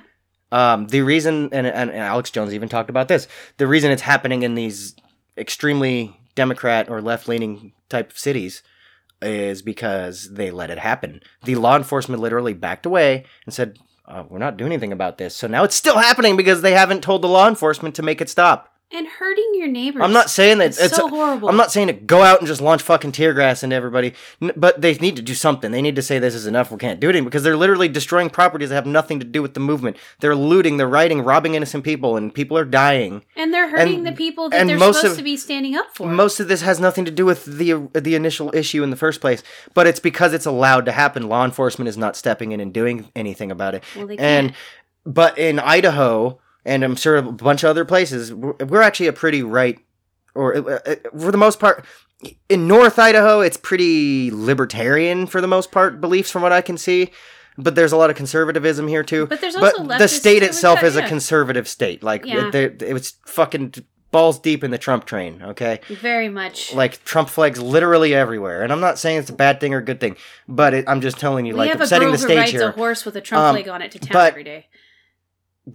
We got wind of people wanted to do the protest in Coeur d'Alene. And there was a protest. It was extremely peaceful. Not very many people showed up, but there was a bit of a protest in Coeur d'Alene, Idaho. But it went fine. But there was literally people with their AR-15s walking around making sure, because if one person threw a rock through a window, that person was probably going to get a bullet at least in their arm. But the thing was, that people also got to exercise their right of free protest, because they had a Black Lives Matter protest. It was wonderful. But we allowed it. There was a protest. I thought it was beautiful, though. The kids and the young people got out there and they're like, let's not kill brown people just because they're brown, and I thought that was beautiful. And then I also loved all the people with ARs in front of the business, like, you guys can do this. There was people protecting it, and it was kind of beautiful. It didn't become an issue because maybe it was because not a lot of people were involved, but it was also because we weren't going to allow the riots to get out of hand. We weren't going to allow it to become a riot in the first place, because most of the people in Idaho are armed with firearms. Like, we're in open carry state, meaning you can conceal your weapon without a license. You can carry it on your hip. Nobody cares. I have teenagers with firearms running around right now. Like, my house is an armory. If you go to the store, chances are you're going to see at least one person with a pistol on their hip. Or the library. But it's very safe. Nothing really pops off here. There's not like armed robberies every Tuesday, because all the regular people have guns sitting on their hip or in their dashboard or in their fucking... You don't know who's concealing. It's at least here, and most people are concealing. So but that it's a very safe environment, and I am all for the Second Amendment. You can hate me or love me, but I'm all for being able to own a firearm, because you should have the right to protect yourself. Well, I'm sorry, there's no you just do. The little $5 pink bottle of pepper spray at Walmart not isn't going to help with shit. Well, and it's a rape whistle doesn't do much. I am the least proficient with firearms in my entire family. I grew up in a time, I don't want to carry a gun. It is not my thing. I know how to use one quite well, thanks to my family members, but it's like, I feel a sense of protection. Like, when I work in the library, I don't have to worry about a mass shooting in my library. You know why? Over half my patrons are carrying firearms. We were just talking about this last night. We kind of were talking about the school shootings and stuff, and I'm just I feel really blessed because my daughters are going to this elementary school in Spirit Lake, Idaho. And I'm like, there will never be a school shooting here because the teachers are armed. Because not only are the teachers allowed to be armed, there's always a freaking resource officer there. There is. It's almost like a perfect storm because, like, in Spirit Lake, there's like 1,000 cops for some reason in a tiny little town of like 10 blocks. But they're also there's always a cop. There's always a cop within like 3 blocks pulling someone over. They'll hear the shots. The other thing is, like, if the cops aren't around for whatever magical reason, like, I would say at least 99% of the neighbors around the school are armed and can run over there. Like, it's safe here because everybody's armed and you don't know who's concealing a weapon, so you don't just start mouthing off randomly to somebody. And also, it's interesting, you would think with so many people with firearms, people would be getting shot because humans can't handle themselves according to the government. Theory of the and left. The opposite of that is happening. We don't have a lot of random firearms crimes. Once in a while there'll be a drunk idiot road rage incident where someone waves their pistol at him. It's still very rare. Yeah, there's not a lot of shootings going on. Like, I'm sure if there's shootings in Idaho, they're probably accidental or somebody was out drunk hunting. Like Dick Cheney'd someone. Yeah, they Dick Cheney'd someone. If you guys don't know what happened, Dick Cheney, one of the vice presidents back in the day, I think, or something, right? Yeah, he's Bush's vice president. George W. Bush's vice president, Dick Cheney. He was out hunting and shot somebody in the face or something. And in the ear. It's like he's such a gangster that he got the other guy who he shot to apologize. Here's how powerful this man is. The cojones on that man. Like, don't don't hurt me, Uncle Dick. But like in Idaho, like I would say if there's any gun problems, it's like accidents or accidental discharges of the firearm. Like that does happen. Guns are dangerous. Like you have to have a degree of responsibility and safety. But that's the number one rule of guns. Some people don't always follow that. All guns are loaded, and there are idiots. But the thing is, it goes back to: do you believe that you need an authority to tell you how to live, or can you make those determinations yourself? And I want to. Idaho has proven that you can just make those determinations yourself. It absolutely has. And that's the problem, is we're going to have a whole bunch of people who have to be told every move to make. They're going to throw a fit no matter what happens. And I feel so bad for the like mom and pop shops that have to board. Like I saw in New York, they're boarding up businesses already in anticipation of the election. Yeah. That's living in a state of terror. That That's really true. bothers me. Yeah. It's like... But that brings me to my next point, and it does involve firearms still. So sorry we're on this. And I know a lot of people are touchy about this, but like seriously, I'm trying to give you some information here. Guns are not scary. Like, let's just create a scenario, okay? Mm-hmm. You're putting all your children in a school. It's a no-gun zone, let's say, okay? If this is in Idaho, chances are your teachers aren't armed, okay? Mm-hmm. There's no armed guards. The resource officer's out at another school because you're in a big city, right? He's stretched thin. They're stretched thin. Plus, cops Guess are bad what? right now, according to You're just people. asking for somebody with a gun to come on and start shooting people. Especially and there's mentally no ill one. recourse because, like, then you have to wait for the cops to show up and they have to set up this perimeter and do all these protocols. And by then, 20 fucking kids are shot, okay? Yep. Come on. But if you're gonna have these quote-unquote no-gun zones, then you need to have at least 1 or 2 people there at all times with a gun to protect it. You would think especially that when logic... it involves our children to protect. No, let's just... Because unfortunately, there are bad people out there, and they do bring guns to school and shoot people. Like, look at Columbine. Well, and some of the people aren't even bad. They're just messed up mentally, and then they have access to firearms, and then they have that whole idea that, well, hey, Tom. firearm... Oh, Speaking of firearms... Tom's here. He's getting his cell phone, I can tell. Yeah. Yeah. Okay, yeah, Tom, if anybody doesn't know, my husband is a certified firearms instructor and a range safety officer, and he has competitive shooting teams with children. So it probably makes him super bad to some people because he's teaching children how to shoot. He's the devil, according to some people. Which is really neat, though, because every week, on Friday, he goes to a gun range and he teaches young people how to shoot, and they shoot competitively, and he's making a generation of responsible young people that know how to use firearms safely. And it's, I'm hoping everybody with a firearm doesn't ever have to actually use it, but it's nice to have. Well, because... It's better to have one and not need it than to need one and not have it. You would think. Come on. Well, and I don't understand the mindset. Just because you're scared of something doesn't mean that another person should get the right to tell you what to do or not do. Like... That's true. I think... Karen... We're talking to you, Karen. The fear factor, like that gluten's going to kill my precious angel, so there should be no gluten in anything. Did you see the news article? And I'm not trying to be so abrasive here, but like I saw this really funny news article, and it wasn't a satire, but it was basically like it wasn't even an op-ed, like an opinion editorial. It was something to do with like how Let's see if I can find 99% of like these people who say they're allergic to gluten aren't actually allergic to gluten. No, it's a trend. Yeah, it's like this trendy ailment. Do you know that gluten, like the advances we made in gluten are why we have grown in height because nutrition? Yeah. Like, and I do believe too much of a good thing. And there are some of us, like, I can't eat a ton of processed flour. I don't feel very good when I do. And there's all of that, like, they talk about brain fog and blah, blah, blah. Because there's ancient wheats like einkorn. Heirloom wheats? Yeah, that people can handle a little better because, and it depends on the people. Like, Europeans, Northern Europeans especially, they've been eating wheat and stuff. But then you have people like Hawaiians, like Tom's people. They didn't eat processed stuff, so it's been really hard on them. They didn't have a lot of land to grow a lot of wheat over there. Well, they ate sweet potatoes and rice and stuff. Yeah, and so they had what they had. They were huge people, but the processed food, European food and American food has been very hard on them because, anthropologically, they weren't used to it. Their systems, so it's made them... And that's another thing. Instead of just jumping on a bandwagon, do what's best for you. Yeah, that's true. But people love bandwagons. I still think you gotta have something to get behind. And you're more special if you have an ailment. Yeah. I have determined that. Well, what are you talking about? So you're talking about the gluten thing, yeah? It's funny. Thing. Well, and the gun thing, and maybe that's just it. Everybody has to be an activist now. It's just the gun thing's important right now because we're about to have apparently a civil war in America over a fucking stupid presidential election. You were speaking of abrasive personalities. Bill Maher was talking. Oh God. Well, I mean, but he was even like, "Hey, let's." I freaking love some of the things he says. But his article, you gotta love. I don't care who you are, what team you're on. Political satire is hilarious no matter what. Like, come on, we can all agree. And for him to come out this morning in this article, it says, let's not have a civil war with the Trumpers. Even Bill Maher, who likes to be abrasive, is saying, guys, let's dial it back a little bit. His whole shtick is like causing controversy. Yeah. Because it's funny. But let's skip the civil war and go right to reconciliation. I would love that. We're all in this together. That whole spinning around the I would love to see, fireball. like, in a few years, at the end of all this, we all just kind of shake hands and go, you know what? Let's put our differences aside and we'll just, Well, I don't know. It's almost such a mystical thing. It's like it's never gonna happen. Well, and most of us, like, I would love to. Sorry, a child with an airsoft rifle and a gas mask just blew by the window, and I about died. But anyways, most of us are reasonable. I feel like if you come to us as an individual and say, "Hey, I'm being treated badly by the police because of my color of my skin," I'm going to say, hey, that really sucks. Let's figure it out. Yeah. And if you want to figure it out and me step back because I'm in a position of privilege according to you, I will do that. Yeah, that's fine. But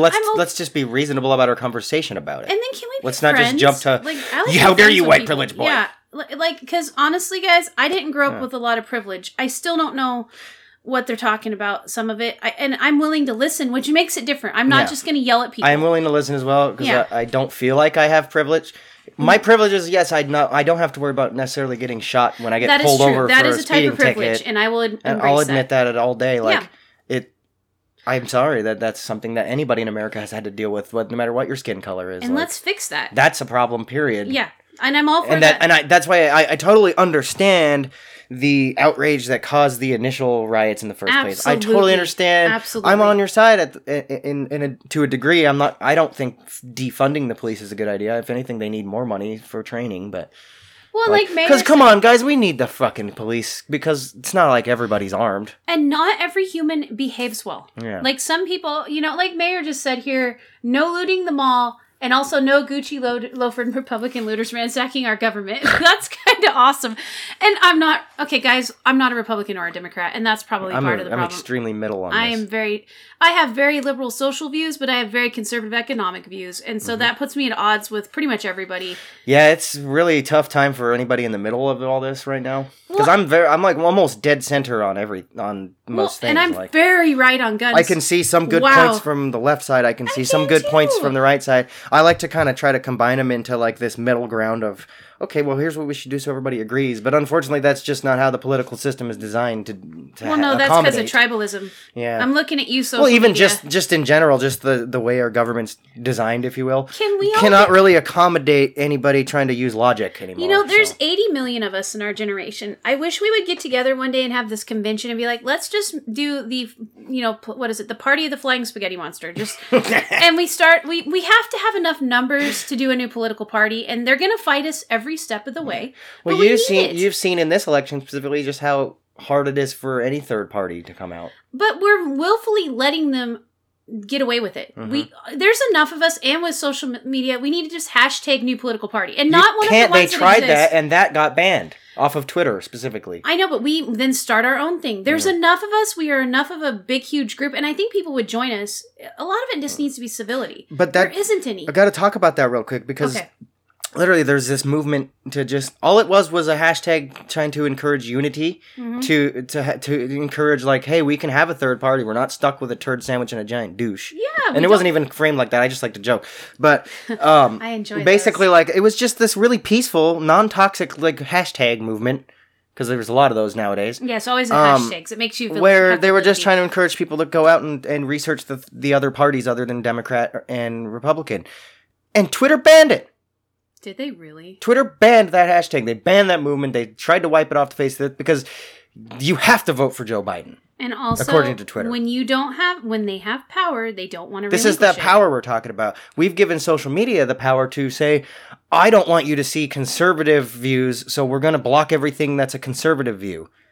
And that rubs me the wrong way because I don't want government intervention because I'm a libertarian for the most part. I don't want government intervention in business. It usually spells disaster.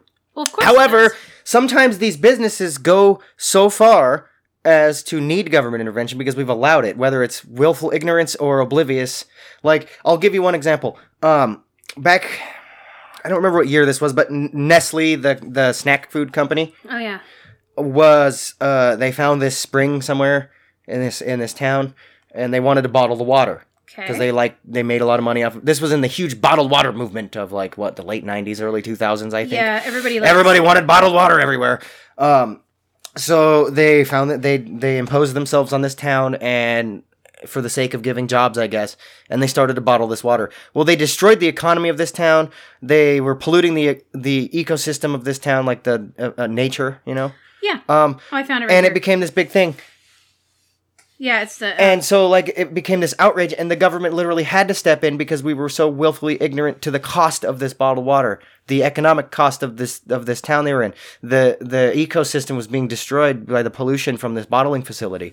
And you could see it, like, I saw pictures on the news of, like, downstream from it, there was just garbage everywhere. Well, and also from this bottling that facility. was in California, Strawberries Creek. Was it? Yeah. One of them was, and they siphoned 45 million gallons of water off of it. And what they did, though, is they took so much that they dried out the other. See, you should never take more in the name of profit than your ecosystem or your people or anybody can handle. Yeah, China. Sorry. Well, oh gosh, don't not even get sorry, me started China. about the batteries and what they did to that. We'll get on that another episode, but I just only wanted to touch on this briefly. But like, that's just one example, one small example.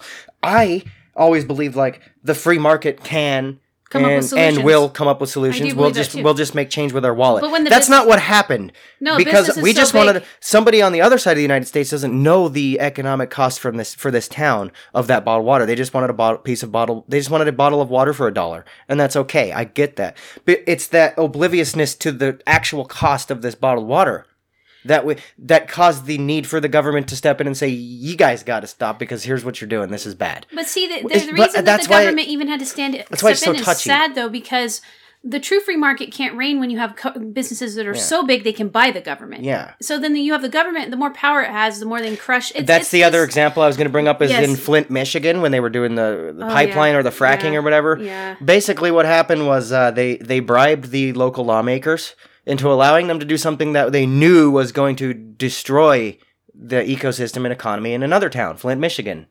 And I'm sorry for anybody who had to deal with that. I feel for you because like that was a big issue. Yeah, and they're still dealing with the consequences today. And this was 10 years ago that this happened? And do you think that maybe the big question is how to limit the power of things without becoming communist? Because that's the problem. We're in this constant battle. It's constant like balance of power, and it's a pendulum. Actually, it is a pendulum. It does. It's like a living one. It's swinging back and forth. And I don't think we have a good all-fire solution to it yet without encroaching on liberty, because we don't, with also having enough power to keep people who have more resources than you from encroaching on your liberty. So it goes about, It's an extremely difficult stance to take, being like more for the free market and less for government intervention, because I have to admit, there's also situations where it seems like the government needs to step in, and that's the problem. You stand on the line? Like that's the problem. You're constantly on one side of the line or the other, even if just a little bit. It's really hard to stand in complete balance of that line right in the middle. Well, and the only line thing I'm a very big radical on is guns. I don't believe there should be any lines with guns. The government needs to leave people completely alone. I don't. Yeah. And that makes me probably horribly what's wrong? Radical. Is it really that bad that somebody has a drum magazine that can hold 100 rounds? Like, is that a problem? What if China invades? What? And we need to arm ourselves. If we don't have drum magazines, we're not going to do as well against the people who do. Now you're going to get made fun of by leftists thinking, you aren't going to. So, and I get it. Some people have used weapons to do bad things. Oh my God. Yeah, some people have used the internet to do bad things. That has nothing to do with the weapon. You know what? If you bullied some kid in junior high and they killed themselves, you did a bad thing. Humans do bad things. Humans also do really good things, which nobody seems to talk about, and I wish we'd talk about that more. We covered that a lot in episode 0, negativity. Yeah, there's bad audio quality, but I still recommend listening to it. You and your audio. Sound engineer Brady is never completely happy. I'm very self-conscious about my audio quality. It's almost like if he showed his underwear to people. It's like he's very fussy about audio quality, and then there's me. I'm like, sounds good. Sounds good. It's cool. I've heard nothing but good feedback for the most part. Well, there you go. We've had some problems with Audacity being a little piece of shit, but we're thankful for you because you're free. Yeah, we love you, happens. Audacity. I'm not paying for you, so I can't complain too much. Exactly. But it is first world problems, guys. I want to return to optimism and civility, and I know it's really hard to do when things are crappy. Like, we got the pandemic. People think the world's going to end because Orange Man bad. The economy's not doing so great. We have massive inflation. You can't buy a house by just working. You've got debt. I get it. It's bad, but they're not all bad. I have fatigue from so many things going on in the world, and I got real deep into everything going on. I wanted to know. I wanted to be informed, but I got fatigue from it. I can't imagine how Alex Jones feels. Oh, all the time. The Prophet. But I started to bury myself in like these old 90s and early 2000s comedy movies, and I've been enjoying it. I've been really binging them as much as I can because I wanted to get out of my head and get out of the world and just watch some comedy movies. But it brought me back into the world, realizing I wanted to go back to this It was such a happy time of like peace and prosperity. The mid to late 90s was a wonderful time. It wasn't necessarily all peace and prosperity, but there was like a better feeling in the air. Everybody had the zeitgeist was easier to digest. Just watch the movies from that time. It's hilarious. They're just nonsensical. And some of these movies they couldn't make today because of cancel culture, and that also pissed me off. Well, and that's why I was watching Coneheads. And I'm like, there's no way they could get away with this movie, and it wasn't even. It was benign. It was benign, but they couldn't get away with it. Yeah, but there's still a lot of stupid stuff they couldn't get away with nowadays in comedy because of the cancel culture. How about Blazing Saddles? Yeah, wonderful movie, but I watch it now from a lens of a person who lives in woke culture, and I'm like, my goodness. But I want to go back to this time, man. Like we've lost this.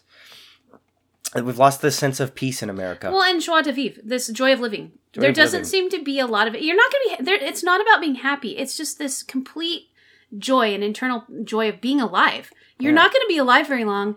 Each minute that goes by is 1 minute less that you have. And instead of thinking of it fatalistically, it's like, it should be this pure and unadulterated joy. I'm alive right now. I have the internet, which means I can look up anything I want. Exactly. There's all of these good things, and nobody... Goes back to what we were saying earlier. There's so much to, like, actually do that's entertaining and fun. Yeah, and I get that there's a lot of anxiety. I think a lot of it is just we have a mass anxiety right now. Yeah. Well, it's scary. We all knew we were giving the government the power to tell us not to go to work. And so also, that alone caused enough anxiety to go around for years. And COVID, even though it has a 99.99% survivability rate, and I'm quoting the CDC here... It's still scary. People are still losing people, whether they are putting in numbers of people dying from other things and not just COVID. We're still losing politics aside. Yes. Okay, everything else aside. Let's isolate the virus for a second. Mm-hmm. That alone is scary. We have this new pandemic nobody knew anything about that last year. We don't know who to believe on anything. We don't know what to do. Nobody knew, I'm going back to a time where there wasn't even no presidents for this yet. It was like we had these professionals that are supposed to know exactly what they were doing when a pandemic happened, and apparently they didn't know what they were doing, it seems. Mm-hmm. Because we had this response as if they were making this up on the fly. They had no benchmark. They had nothing to draw from. It's like the virus alone gave us enough anxiety and fear to go around for centuries. And then you add in social unrest. Yeah, then you added all this other stuff on top of it. It is a crap in an election year, which didn't make anything any better. I have anxiety about Tuesday. I do, because I just don't know if I can count on my fellow Americans to behave themselves. I feel like I can't. Yeah. I'm a little concerned. I'm a reasonable person. Well, I don't want to hurt anybody. Look at your husband. He can't behave himself. No, he's off the rails, man. He's shushing us. Don't mansplain to us. Okay. He's gonna go take the teenagers to move stuff for people because cool. A lot of people are moving right now, and when you have a horse trailer, a flatbed, and a truck, you are very much in demand. That's very true. No shush. Real quick piece of advice for literally everybody: don't buy a truck. Because once you buy a truck, you're the guy who everybody goes to when they need a truck. You just killed Tom. No. Tom knows what I'm talking about. He does. I've needed his truck a couple times.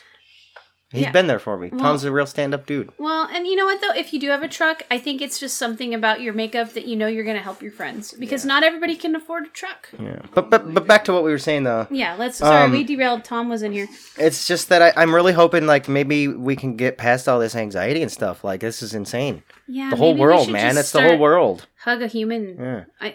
I'm tired of everybody being in everybody's throats. I know it's bad, but hug it's easier a human. That's hug a good a human. One. You can get through. Well, maybe things. Not. I don't know.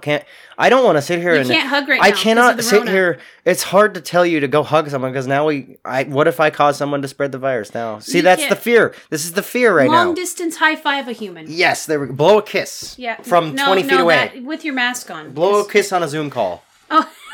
Do you see where we're at? Here's what I'm talking about. Right I've been watching these movies where they're like, let's say they walk into it's a comedy movie, so there's like this club scene. Yeah.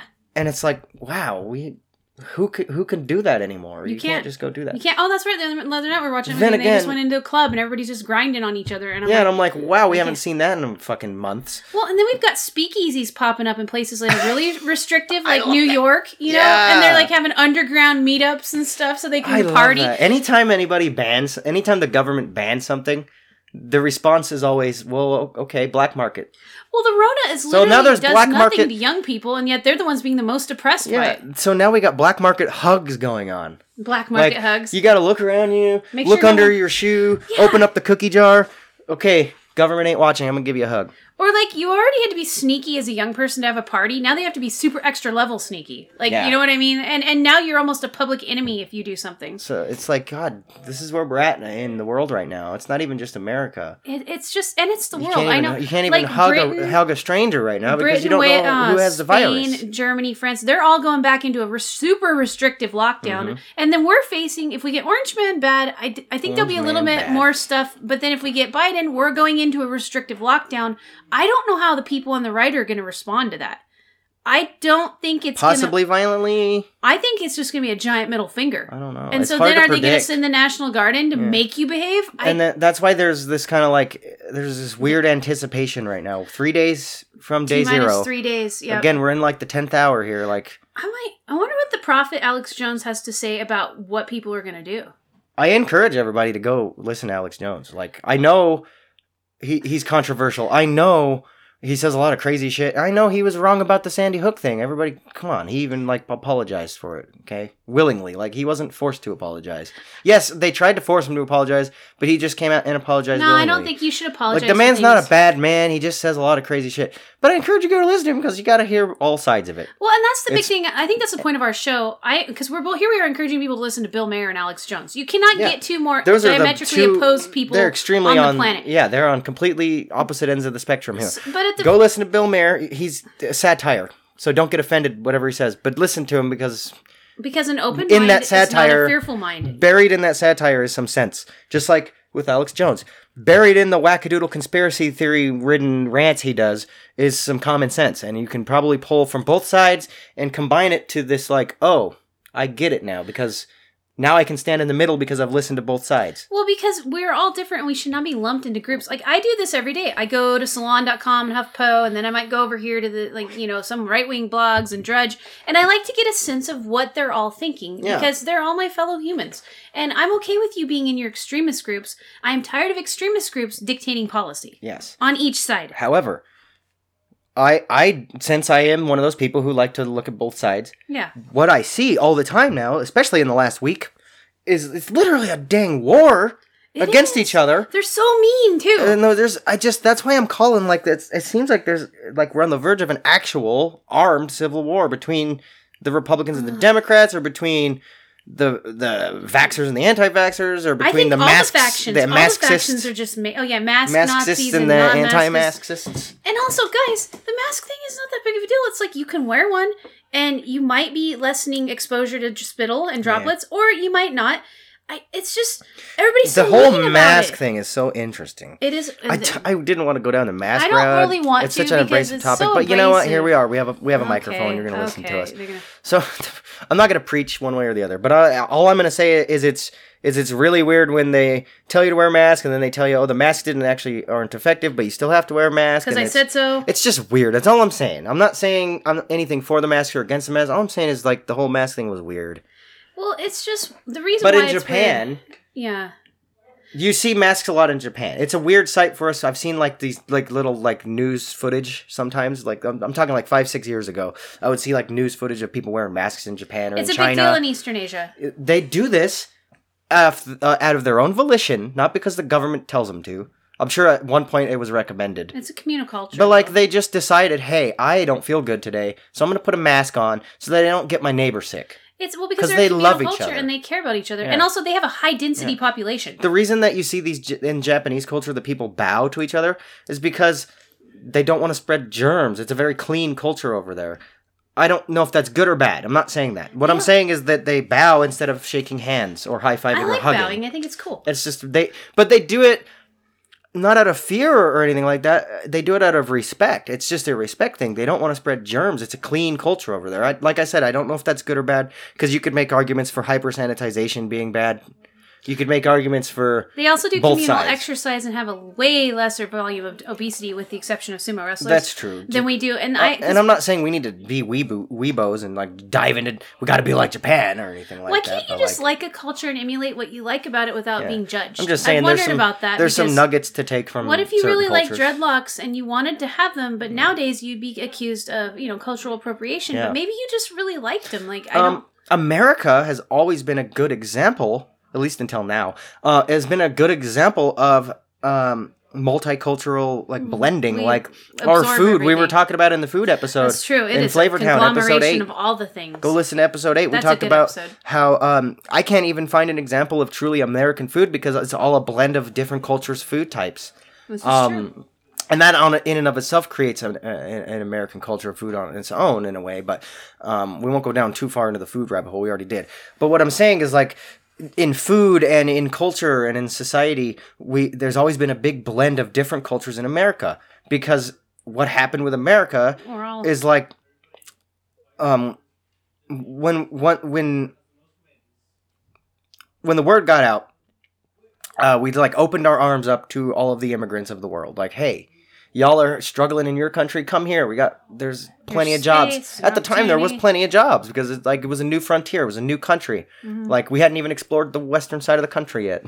Like we were busy, and yes, we know there's exploitation and bad things because once again, humans behave badly. I'm not gonna say like we're not gonna talk about the immigration issue. He's just talking obviously about going to come up in the election. Come on over here, and then we all melded everything together. But like, yeah, we became this mixing pot of cultures because we welcomed immigrants from everywhere to come over and make a better life for themselves in America. What happened to that? Well, now you can't even say that not even Americans. Melting pot is an anti-woke thing. Like, exactly. You can't win. But like, what happened to like the prosperity? Like, what happened to that sense of like making a better life for yourself in somewhere? Well, like now Americans can't do that for themselves anymore. And my friend was talking about that last night. She's like, to be alive is to consume. You are going to consume if you're alive. You're gonna. That is inherent. And so, should you apologize for it? No. It was an interesting thing to think about. Now, if you're you're right. That's very interesting. Because like if your consumption is causing harm, but at some level, do we get mad at the killer whales for tossing seals around before they eat? No, that's their nature. So as humans, to conquer and consume is sort of our nature, but yet we've learned to overcome it and realize that some of that's bad, even though it's still going on with multinational corporations. I don't know. It's like the cycle with consumption. It always has been. It's like we almost at first always go for too much because of the demand, and then we go, oh, we're going to run out of whales. For an example. And so we kind of like cut back on it and go, okay, or we find alternatives to the things that were like with the batteries. You wanted to talk about that. Oh, gosh. Lithium.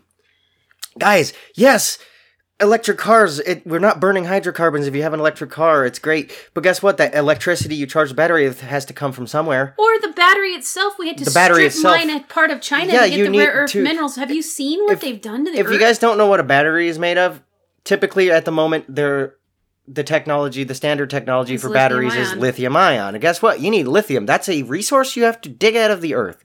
Which means you have to consume. Meaning it is limited. Like we only have one Earth. We only have so much in the planet. Like same with steel, same with iron, same with all of these other things that we're digging out of the ground in order to make products for people to make a more convenient life. To consume. There's that balance again. Yes, we love the convenience of having these products. But yes, we will also eventually run out of the materials to make the products. And we're always looking for alternatives so that we don't. Like, that's the cool thing about people is, like, we don't want to eat the planet alive. We don't want to. Forward. Yeah. Like they're literally searching for asteroids they can mine right now. Which would be awesome because you're not going to hurt anything by taking the what's that going to hurt? It's not. I don't know. You could argue against it. Like that asteroid was going to run into another one and combine and make a planet that sustains life someday. We don't know that. Who cares? Yeah, but we might have already discussed we don't think stuff like that 1,000 times. We're not capable of thinking in the fifth dimension like that. Yeah, consequence of choice. Yeah, but what we can think of is like we only have one planet that we're living on currently. Okay, guys, we need to like think about how much of the things we're pulling. I read this article like 5 years ago, and I can't believe I can remember this, but it was talking about how we're running out of the specific type of sand to make glass. That's silica? We're running out of silica? But they only use a certain purity of silica to make glass, so they're mining specific sand to make the glass that we use. But we can glass and apparently is pretty easy to recycle. But the article was talking about how like, and we're still really far off. But they were thinking so far ahead in this article, saying like, eventually we will run out of this specific silica that we use for glass. But do you feel like the laws we can only recycle so much of it too. Do you feel like the laws of entropy are going to apply to humans? So I feel like that entropy, might be. Yeah. I think that we're just going to eventually, either by killing ourselves or running out of gas, or the second coming, as some people believe. some point, I feel like it's all coming to a head, and I think that's where some of this anxiety is coming from. I feel like our people, through a combination of leisure time, bad anxiety, things, all this stuff, they're like an implosion ready to happen. Yeah. And then I worry, who's got their finger on what trigger? What is the trigger going to be? Like, what is the Archduke assassination moment? Like, that's what kicked off. All the stuff was fomenting for World War I, World War II, and then something just kicked it off. What is going to be the thing? There's always a thing. There's always something. There's always a catalyst. And I sort of sit like when I do my weird like news gisting, I think about what is the thing. And then there's me. I'm lazy. I talked about this in our prepping episode. I don't want to live in that type of scenario. Yes, I'm privileged. I have a good life. And we've all, you know what? Our ancestors worked hard for that good life. People don't talk about that enough. Yeah. So I don't want to live in this post-apocalyptic. When you say stuff like that, I always wasteland. think back as far as I can to like the cavemen as our ancestors. Yeah. They worked hard to get to where we are now. We did. And you know what? Every generation since we were cavemen has worked extremely hard to get to where we are now, and we're not even in a perfect place yet. Like there's room for growth. There's always room for growth and I want to make life better for other humans. That's why you help people move and you grow things and you bake things. Yeah. We each can do our part. The question is, in at least right now, the moment we're in right now, it seems like we're moving backwards in progression because of all this bullshit, the woke culture. We got the elections coming up. Everybody's arguing and fighting. We're almost in this like taking 2 steps backwards when it comes to human interaction. I do believe that civility. It is just technologically we're always moving forward. We haven't moved backwards in a while. That, but as far as human interaction, we have gone backwards. It seems like we've gone backwards a little bit because we had this like huge boom of progressivism. Yeah. Is that it? Progressivism? It's an ism. You put an ism on it. Anyway, it counts. Yeah. Okay. Like, from like let's say like the middle of the 80s to now, there's like this huge boom of progressivism where like we've finally started becoming accepting of these different cultures, of these different mindsets of like gay marriage got legalized recently, and that's fucking awesome. I'm so for that. Like, come on. Because I'm in the pool of like, I don't care what people do. I want people to be happy with each other, happy with ourselves. I want them to live their life without interference from other people. Yeah, exactly. Like, I do. We shouldn't step in and say this or that. Like, it's none of your we're business. making breakthroughs with idealisms, and now we run into this roadblock where we're moving backwards. If you want, but is it necessary? My question is it necessary? For growth? Is what happening right now necessary? Like, are we going to come out?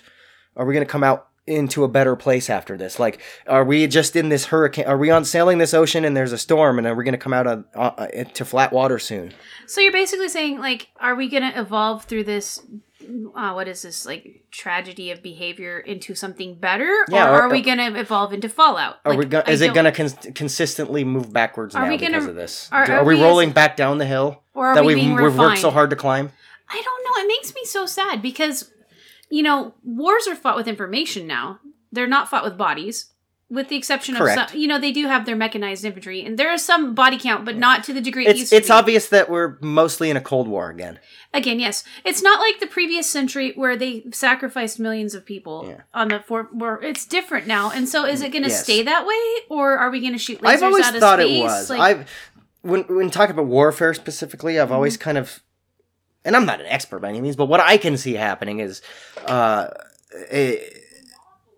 a theater of war where it's not soldiers on the battlefield and drones flying around bombing shit. It's more incursionary. It's way more like with pens and paper and like policies shuffling being resources made. And like we're going back to a time where there's like espionage again. But it's a lot different now because of the technology. So like it's espionage on the internet. You don't have to have James There's Bond. Russian troll farms. Yeah. Like this obvious because of the Russian troll farms. Like look at Cambridge Analytica, for example. It's controlling the flow of information versus, Guys, go on Netflix. There's this documentary. I can't remember what it's called, but it's about the Cambridge Analytica scandal.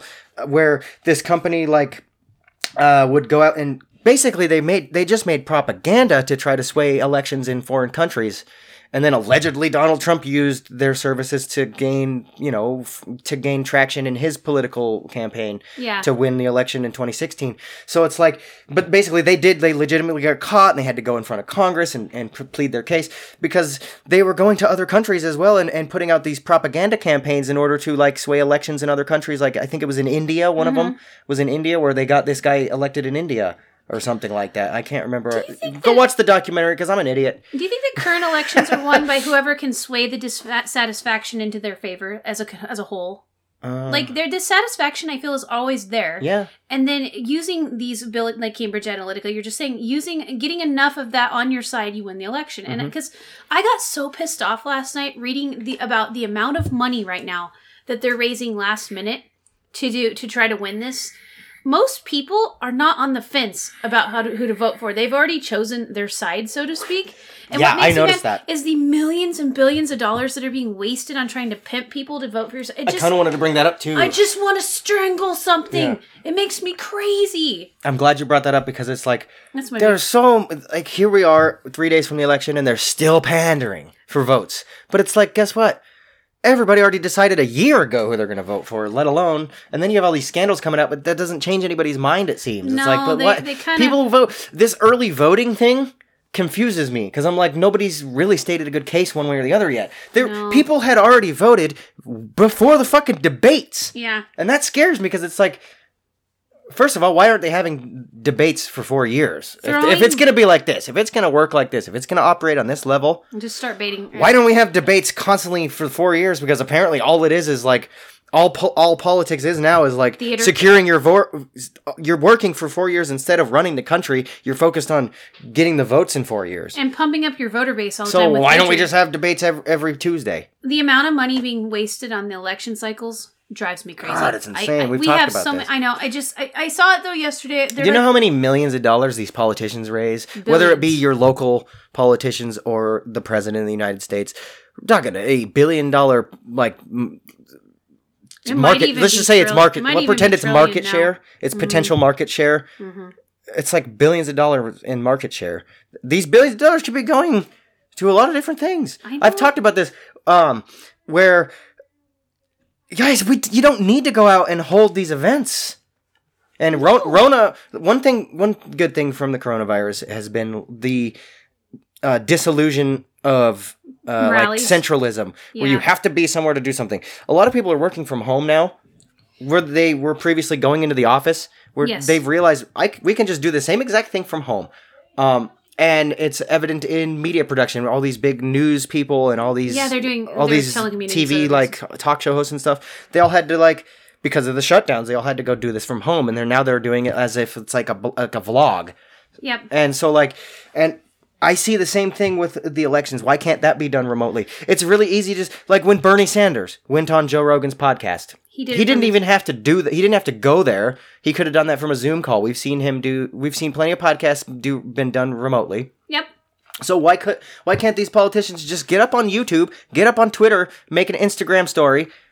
It costs nothing. But Brady, when has a politician ever cared about saving money unless they were trying to get reelected? I mean, really, let's talk about it. The waste the whole system has become one big dumpster fire as far as waste goes. Exactly. And so when I hear a politician or an activist talking about they care about something, no. You don't. Do they? You're just pimping people for money because you have something you're passionate about, instead of the people that I love are the people in the background who are actually doing the work. Mm-hmm. There are people in the background in inner cities and political grassroots people. They actually care about what they're talking about, and they put the work in. We need more of that and less of this theater. I'm so tired of... It's kind of like the coach syndrome. Yes. Where all the football players get all the credit. And we're talking about American football here. Oh, yeah. I'm just making an analogy. I love analogies. Analogies help you understand, everybody watches the Super Bowl, and we all, idolize the players of the game, right? Not a lot of people really talk about the coaches a lot, unless they're a super fucking football nerd. Or it's like an ESPN documentary or something. Yeah, but realistically, these coaches, and the coaches are doing a lot of the work. And then you have all the other people that are involved. So, your coordinators, it's this giant symbiotic thing in which only the surface gets seen. Because the face of anything. Same with a human being. Yeah. There's so many little bacteria in your body. Nobody talks about your pelvis a lot, but it's necessary for your center of gravity to even walk upright.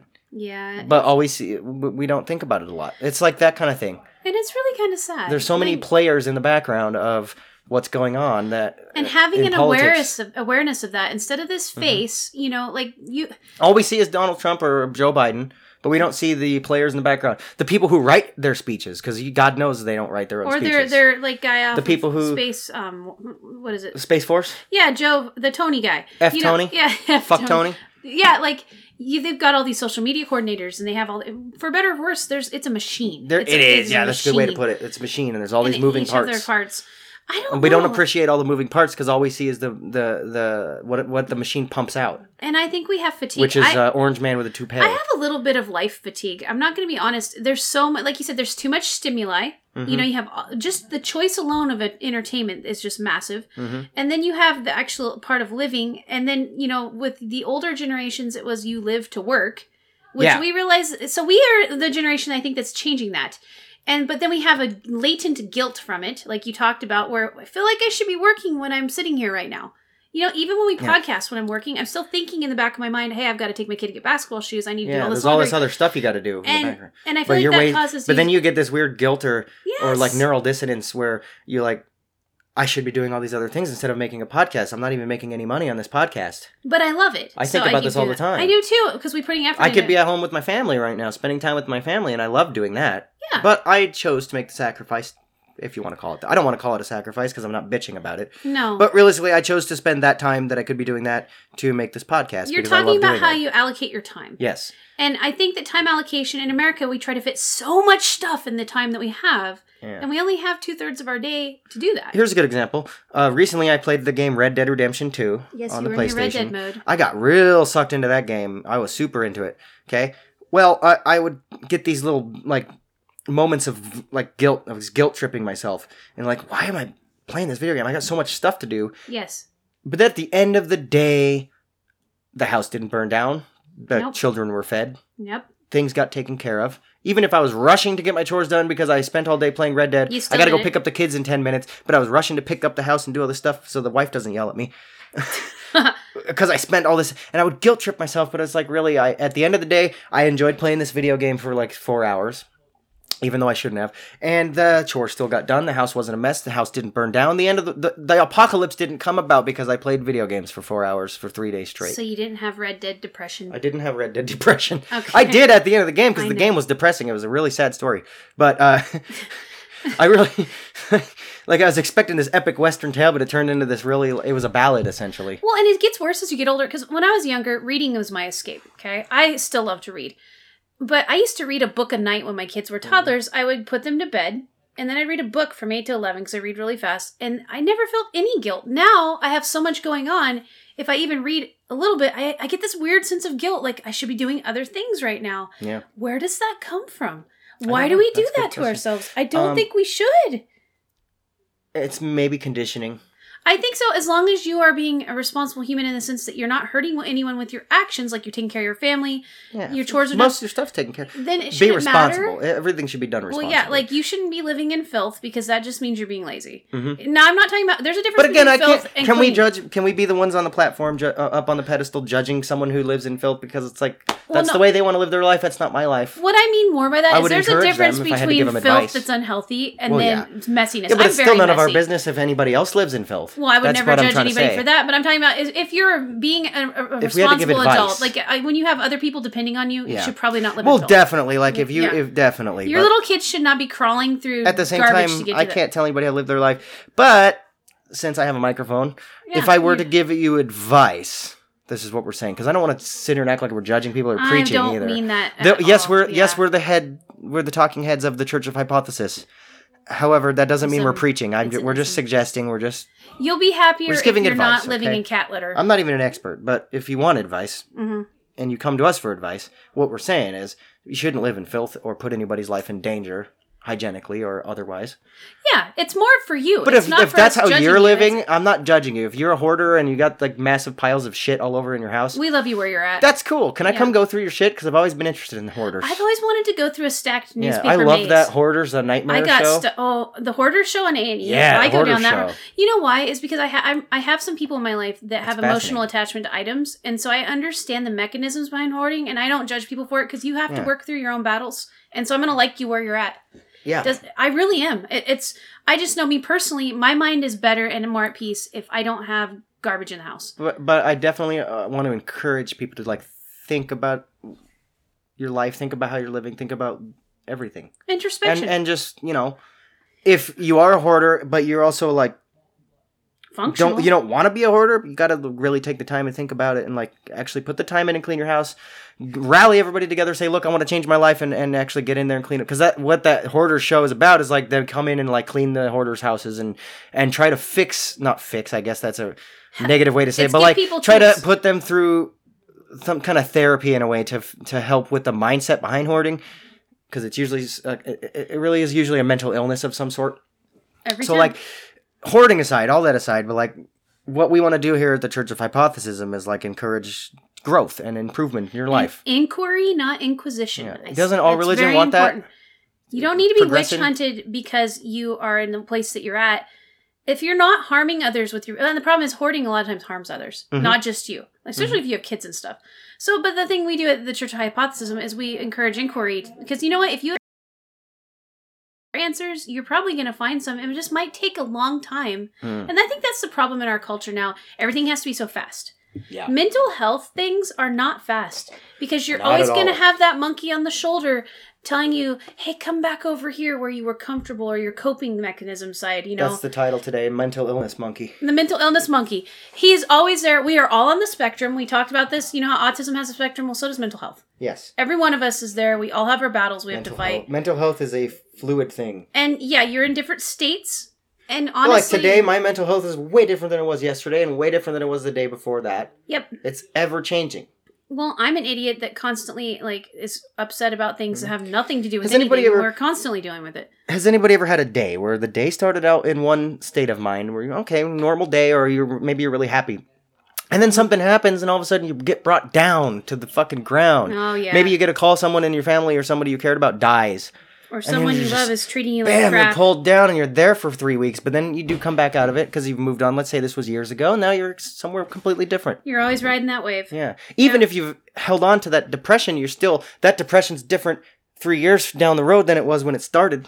Oh, exactly. It's just how it is. Like, And it's in a state of fluidity. You're not going to have the same state all the time. I don't like trainings that make you think you're going to achieve some nirvana state of mental health. Tim Robbins. But you're always going to be up and down. It's just the tool. You need the tools to cope with it. Yeah, You need to not be so fragile because fragility is where you go off the rails. that's true. If- There is some fragile people out there. How can I'm- they strengthen up? Well, when it comes to feelings, I'm very fragile, but you have to learn to find tools to help you cope because you're not doing any good for anybody, especially yourself, if you are internalized to the point that you're just sitting in the corner staring at the wall. And if you are there, I want no judgment. I get it. If it physically hurts you, because Joe Rogan had Alex Jones on their podcast, You need to do some soul you need searching. to reach inside of your soul and figure out where that's coming from because that's not healthy. Is what I'm trying to say. 'Cause- And that's just one example. I have to bring that up. Words do hurt, There's a but lot of if you're examples of letting that, them affect your life, Yeah. then you need to find the tools. Just ask the questions. Why is this bugging me? If you guys are outraged because of something Chris Pratt said about, was it like transgenders or something? Oh gosh, yeah. Maybe? Why would you care? I don't even know what he was saying. I think I'm making that up. But anyway, like if a celebrity says something you're offended by, or if you who have nothing to do with the situation got offended because Louis C.K. the comedian jerked off on some woman, there's something wrong there because he's not even in your life. That woman maybe could have been offended, and he could have been in some trouble, and maybe the people immediately surrounding in that nucleus could have been offended. But if you are way outside of that and it offends you, there's something wrong there. If you want to ruin somebody else's lives because of their actions, that's a problem. Mm-hmm. If as a human, I'd be like, that's gross. He shouldn't have done that, but move on. You know, I have a good example of this. There's a young kid that I take home when he gets off the bus, and I say, young transgender kid. I've known the kid was identifying as a girl, born a female. So it's really, when he comes to get in the car, I'm like, how you doing? And I accidentally will mess up a pronoun. It's not because I'm being nefarious or I don't support the transition. It's because I've known that child a long time and I referred to him as a she for most of his life.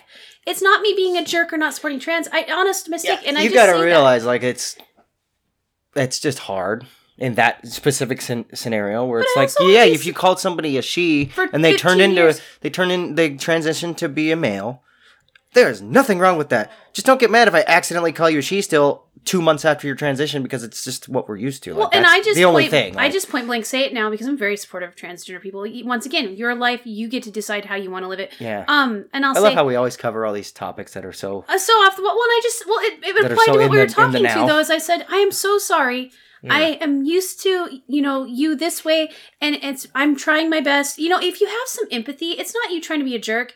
Yeah. And I think that needs to apply in everything. If you're at least showing that empathy, that goes for miles. Even if you don't agree, you should care enough about the other person to be like, this is where they're at. Just for the sake of decency. With the exception of even if you're a transphobe, at least like for the sake of decency, don't show it in public. Exactly. That's all I'm saying. Like, and if it's, I don't care. It's something that's harming someone. If you're a transphobe, okay, I'm not going to say I support transphobia, but I'm going to say, just again, for the sake of common decency, don't wear it on your sleeve. Same with racism. Same with if you're against anybody's anything. As long as you just don't wear it on your sleeve and be toxic about it, be an asshole. It all boils down to just don't be an asshole. Yeah, and in this you can think what you want, you can believe what you want, just don't be an asshole about it. With the exception of harmful behavior. If you're cutting your arms all up and bleeding everywhere to deal with your pain and you're 14, I'm probably going to talk to you. Or I'm going to find an adult, because you know what, you might mess up on one of those cuts. But then on the flip side, if you're an adult and doing that, I don't know, that's a hard one too, isn't it? I might roll my eyes, but at the same time, I'm not going to be an asshole about it. I'm not going to just go, hey, you suck. Well, my thing is, though, it's like, where's that line again? We talk about that line between needing to act because of reasons and not acting because it's none of your damn business. Where's the line? That line's usually invisible. That's the hard part. I know, and these lines of socioeconomic behavior and interaction are invisible. They are, and there's not some things with these newer things. There's no precedent for yet, like the transgender thing. Or deciding that's babies. Pretty new. Like, you guys got to realize that has just started to become accepted in the normal societal cultures not long ago. Yeah, so you guys who are part of that or invested in that just need to calm down a little bit about it, because you have to give people time to adjust. And that, I know it's unfortunate that you have to give people time to adjust, but that is reality. I think having an awareness that you might get a reaction is probably something, you should be aware that some people are going to react in ways. But people are also growing, just like you just talked about gay marriage. It's kind of part of the normal lexicon now. Same with gay marriage. It just became a thing within the last decade or two. So just give it some time. Don't force it, is what I'm trying to say. And people are any movement, not even just these controversial ones, but any movement at all that happens, you have to give time to adjust. Like with coronavirus, we didn't have time to adjust, and we just had to change our life and flip it upside down. And blapped right on us. We haven't had enough time to really adjust everything yet, and now it's going to change again, I'm sure. One way or the other. I think that's another thing too. Humans, there's a lot of people with entrenched views. Especially in America. And Americans are very loud and boisterous about their entrenched views. Mm-hmm. Like right now, if you go to the store in my town, I can guarantee you half the parking lot is going to be trucks with Trump flags on them. At the moment, it's there's no hyperbole here. That is the way it is. And then, but what's really cool also is there are people with Biden stickers on their cars, and so far I haven't seen any bad behavior other than maybe the diesel guy will burn out next to the guy, or maybe there might be some flipping off back and forth, but realistically it's a personal expression. Your normal bro crap. Yeah, personal expression, no harmful things, but what I'm really getting concerned about is in our urban areas, it's crossing over. Last night there was some beatings, what was it, in Beverly Hills? The Antifa and the Trumpers, there was attackings, and I'm concerned about that. I'm kind of glad. I haven't had time to even look at the news today because I woke up and came straight here to do the podcast. But later I'm going to go be flipping through stuff a little bit. And I like to kind of just... There's always something, I swear. I've never understood about beating up somebody over their political views. Do not get it. And then there was this pepper spraying thing of some voters by the police. And I don't know the whole story yet.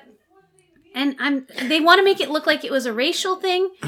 The news does, but I don't trust the news anymore. I don't know. And they're like, little kids were sprayed, and I'm all, And that could have been an agent provocateur. We don't know anymore. See, Alex Jones is crazy, but one thing he brought light to that was true was that in a lot of these big, major, mainstream protests, the opposing side or something will always put in these agent provocateurs, which are people who go and start shit so that it becomes violent, or so it looks bad on the other side. It looks like they're just a bunch of violent assholes. So, that's why I don't get wound up about any of it. One example was the dude, there was these, I think it was some kind of gay pride thing where somebody like ran somebody over with a car. It was like a KKK member. I don't know. And it didn't have anything to do with anything? Yeah, my head hurt. I can't remember. My head hurts thinking about it. Well, we are at 2 hours. But they put these people into like, I'm going to just make a complete hypothetical. Like you have a protest, right? Okay. Or it hasn't turned violent yet or anything. Somebody from the opposing side will put on the colors of the movement and then start shit, like throw a brick through a fucking window or shoot a gun into the air or into the crowd or kill someone. And they do this so that since they're wearing the colors, they make it look like that the movement is all violent and bad and toxic. Mm-hmm. It looks bad on them, and it starts this political debate about it. And then it creates an impression in people for them to build their opinion. And that's where we've gotten to, is we've had all these impressions being built by social media and the media itself, and now people are just very ugly about everything. Yeah. Like, I don't know with you, when I read a news article like the pepper spraying or the fighting with the Antifa and the Trumpers, I instantly am skeptical now. Because me too. You have to be now. I want to know all of the facts, and you can't even get those anymore. A lot of times they're at the end of the article. I've noticed this is a lot in the media. We've talked about that. Is there'll be an article about something. To get to the actual meat of the article and have both sides presented is at the very end. After all everything now too. Yeah. I'm just reading a video game review and I have to read through this all sorts of stupid shit. Commentary before I even get to what I was trying to read. Is blog recipes. Oh yeah. Blog recipes. You devils. Oh, enough of that. I just want the recipe. There's a guy on Reddit that had a thing where it was just the recipe. And you go to his website and it's literally just the recipe. If I want the history and all of your commentary on it, put it after it. Yeah, come on. I want the recipe. If I'm interested in the commentary, I'll read that later.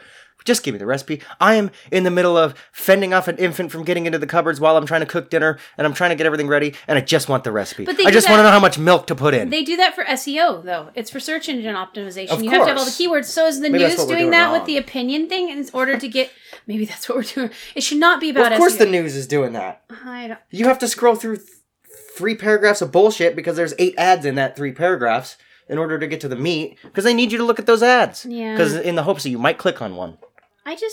I'm worried a little. I don't know. I keep going back to it. And maybe after next week's podcast, we'll be talking about something else, because it'll be a T-minus. I don't know. We talk about the same shit every week almost, it seems. Well, I don't know, though. Topics are always different. Just in a different frame. Yeah. That's okay. I'm not saying that's bad. I'm just saying. Well, this week we were talking about guns. I feel like that's a new one. Talk about a lot of things. I don't even know what our subject was this week particularly, but it's just that I think we're just mainly commentating on the angst everybody's feeling. It is. It's angst and how humans are interacting with each other. Yes. And maybe we should wrap it up because. Well, yeah, we're at the 2-hour, 4-minute mark. I feel like I'm ready this segment. So I think Brady and I need a snack. We've depleted our glucogen. It is snack time. Yeah. We've talked about a lot today. We've ranted. We've bitched. We've moaned. We've preached. We have preached. It's a normal hypothesism sermon. Yes. Well, and we would love some parishioner feedback. If you guys like this, then definitely come back next week again. Every Sunday, new episode. Yep. We're working on some bonus content. We are. We should probably be a little bit more informative about us a little bit here. We're working on some bonus content for you guys to consume. We're working on all these things. We're about to have a website. We're about to have a Patreon program for you guys to donate if you like us to keep the lights on. And the bonus content is shorter because we know our weekly address is long, but honestly, it's about the length of a normal church sermon. Yeah, what else are you guys doing on a Sunday? Well, play us in the background because even if you go to church, this is why we release in the afternoon typically. Not only because it takes us so long to record and edit and post it. Thanks, YouTube. It is also if you guys are part of a church, go to church, then come home and listen to us. Well, yeah, because our slogan is basically inquiry, not inquisition. Yes. We're not going to judge you. I feel like we should all be asking questions right now instead of just believing people's opinions. Right now is the best time ever to question everything. Because you have all the information at your fingertips. Everything you just have to weed through it. Because even the news you have to take with faith anymore, I swear to God. Pretty much. When mainstream media companies become a church, then it's a problem. And I'm super excited about learning things still. I want to learn all the things, and yes, I feel like real learning has been usurped by agendas. You can't learn if you don't have questions. And otherwise, it's just information going in one ear and out the other. Don't let them kill your sense of inquiry because you're afraid you might be labeled. Yes. I'm really tired of that. That's a big thing nowadays. Don't be afraid of social flack. And you are not sticking me in a box. I don't belong in any one of those groups. I like to just think about all the things. And I have friends that are transgender and I have friends that are hardcore rightist and I love them all. I do. Really, that's the key tenet to life, to everything, is like just have that love for everybody. We need to love each other. And God, I know it's so cheesy and cliche. But we don't mean. And I sound like I just took 3 hits of acid an hour ago, and I'm trying to. Oh, you Duncan Trusselled it. We have to love. Everything is love. But it's not that kind of mushy love. There's a reason that is what happens when you take acid. And it's not a mushy Eros love. It's that kind of caring about others more than yourself. Yes. In a sense that... Well, you have to care about yourself. I don't think you're capable of loving another person if you don't love yourself. Well, what I mean is when you love others like you love yourself, yes. You have to love yourself first. Yes. That's actually one of the biggest things I took from the Christian church that I used to attend is like just that love, like to love one another, have respect for each other, be compassionate just for the sake of it, not because you have to, not because you gain anything from it, just for the sake of it. There's no shame. It doesn't hurt to just love someone. Well, and it hurts to lose something you love, but there's no shame or hurt in actually the act of loving someone or something. No, and so that's what we need more of in the world. And I have that love of learning too. I love to learn, and because you know what it is, all other humans are coming up with things and discovering things, and we should be excited about that instead of tearing each other down all Absolutely. the time. And you know, we both like to rag on stuff because it's fun. No one's saying not to poke fun at things. Fun. We love humor. You gotta poke fun. Love satire. Humor is very important too, but like at the end of the day, don't spend your life in that state. At the end of the day, we're still just meat sacks on a ball of mud, like flying around a ball of fire. We gotta love each other because have some perspective. We're the only ones we have. It's not like we can go over to like Nebulon 8 and love something over there. We gotta love each other. I do love Nebulon 8. That's Nebulon a good 8's awesome. Yeah, that's good. I think. Who wants to go to Nebulon 8? If one of you know how to get there, if you guys leave us donate, a message in the comments. If we get enough people donating just $1, we'll go to our Nebulon Patreon 8. program that will be running soon. We will find the means to get to Nebulon 8 with that money. Ooh. That is a promise. That is a guarantee. Is that a prophecy? That is my prophecy. The Nebulon 8 prophecy. We are trying to be missionaries of the Church of Hypothesis It's an ism. It's an ism. Makes it have validity. We want to spread the love in Nebulon 8. Oh, there's going to be inquiry, not inquisition. Aculon there. 9. Beta Reticula, or whatever the fuck it is. Articulating Python. There you go. Okay. ASB29478 star. We got to go there. Wow. And I'm sure that is one, too. You type that in, I'm sure it's a star. It's snack time. Honestly, guys, if you type in star and then any random set of numbers, you're probably going to get a fucking Wikipedia article. This is true. We should test that. It's fucking funny how they name stars. How do they keep track of them and they're all over the place? Well, now you can buy it. You can also pay to have a star name. That's what I mean. Star names are all over the place. We're going down a rabbit hole. Okay, we better stop. Okay? Snack time. We're on space. We're going down a black hole here, guys. Come on. Snack time. I'm sorry. It's snack time. I haven't had my food yet. Now I'm thinking about all these other things. So, if you liked the episode, follow us on Podbean, iTunes, Spotify, Amazon, Google, Amazon Music, or is it Amazon Podcasts? Yep. Google Play Podcasts. We're on Twitter. Things. We're on Instagram. We're on Facebook. We're all over the place. Come check us out. Talk to us. Share some love. If you have time, talk to us. I know you probably all listen to this on the fly, when driving to work or whatever. But if you have the time later on, just hit up our Twitter. You know, it's hysterical sometimes. Yep, and on Insta, or go email us at goitheshow.com. Indeed. Have a good day. Bye.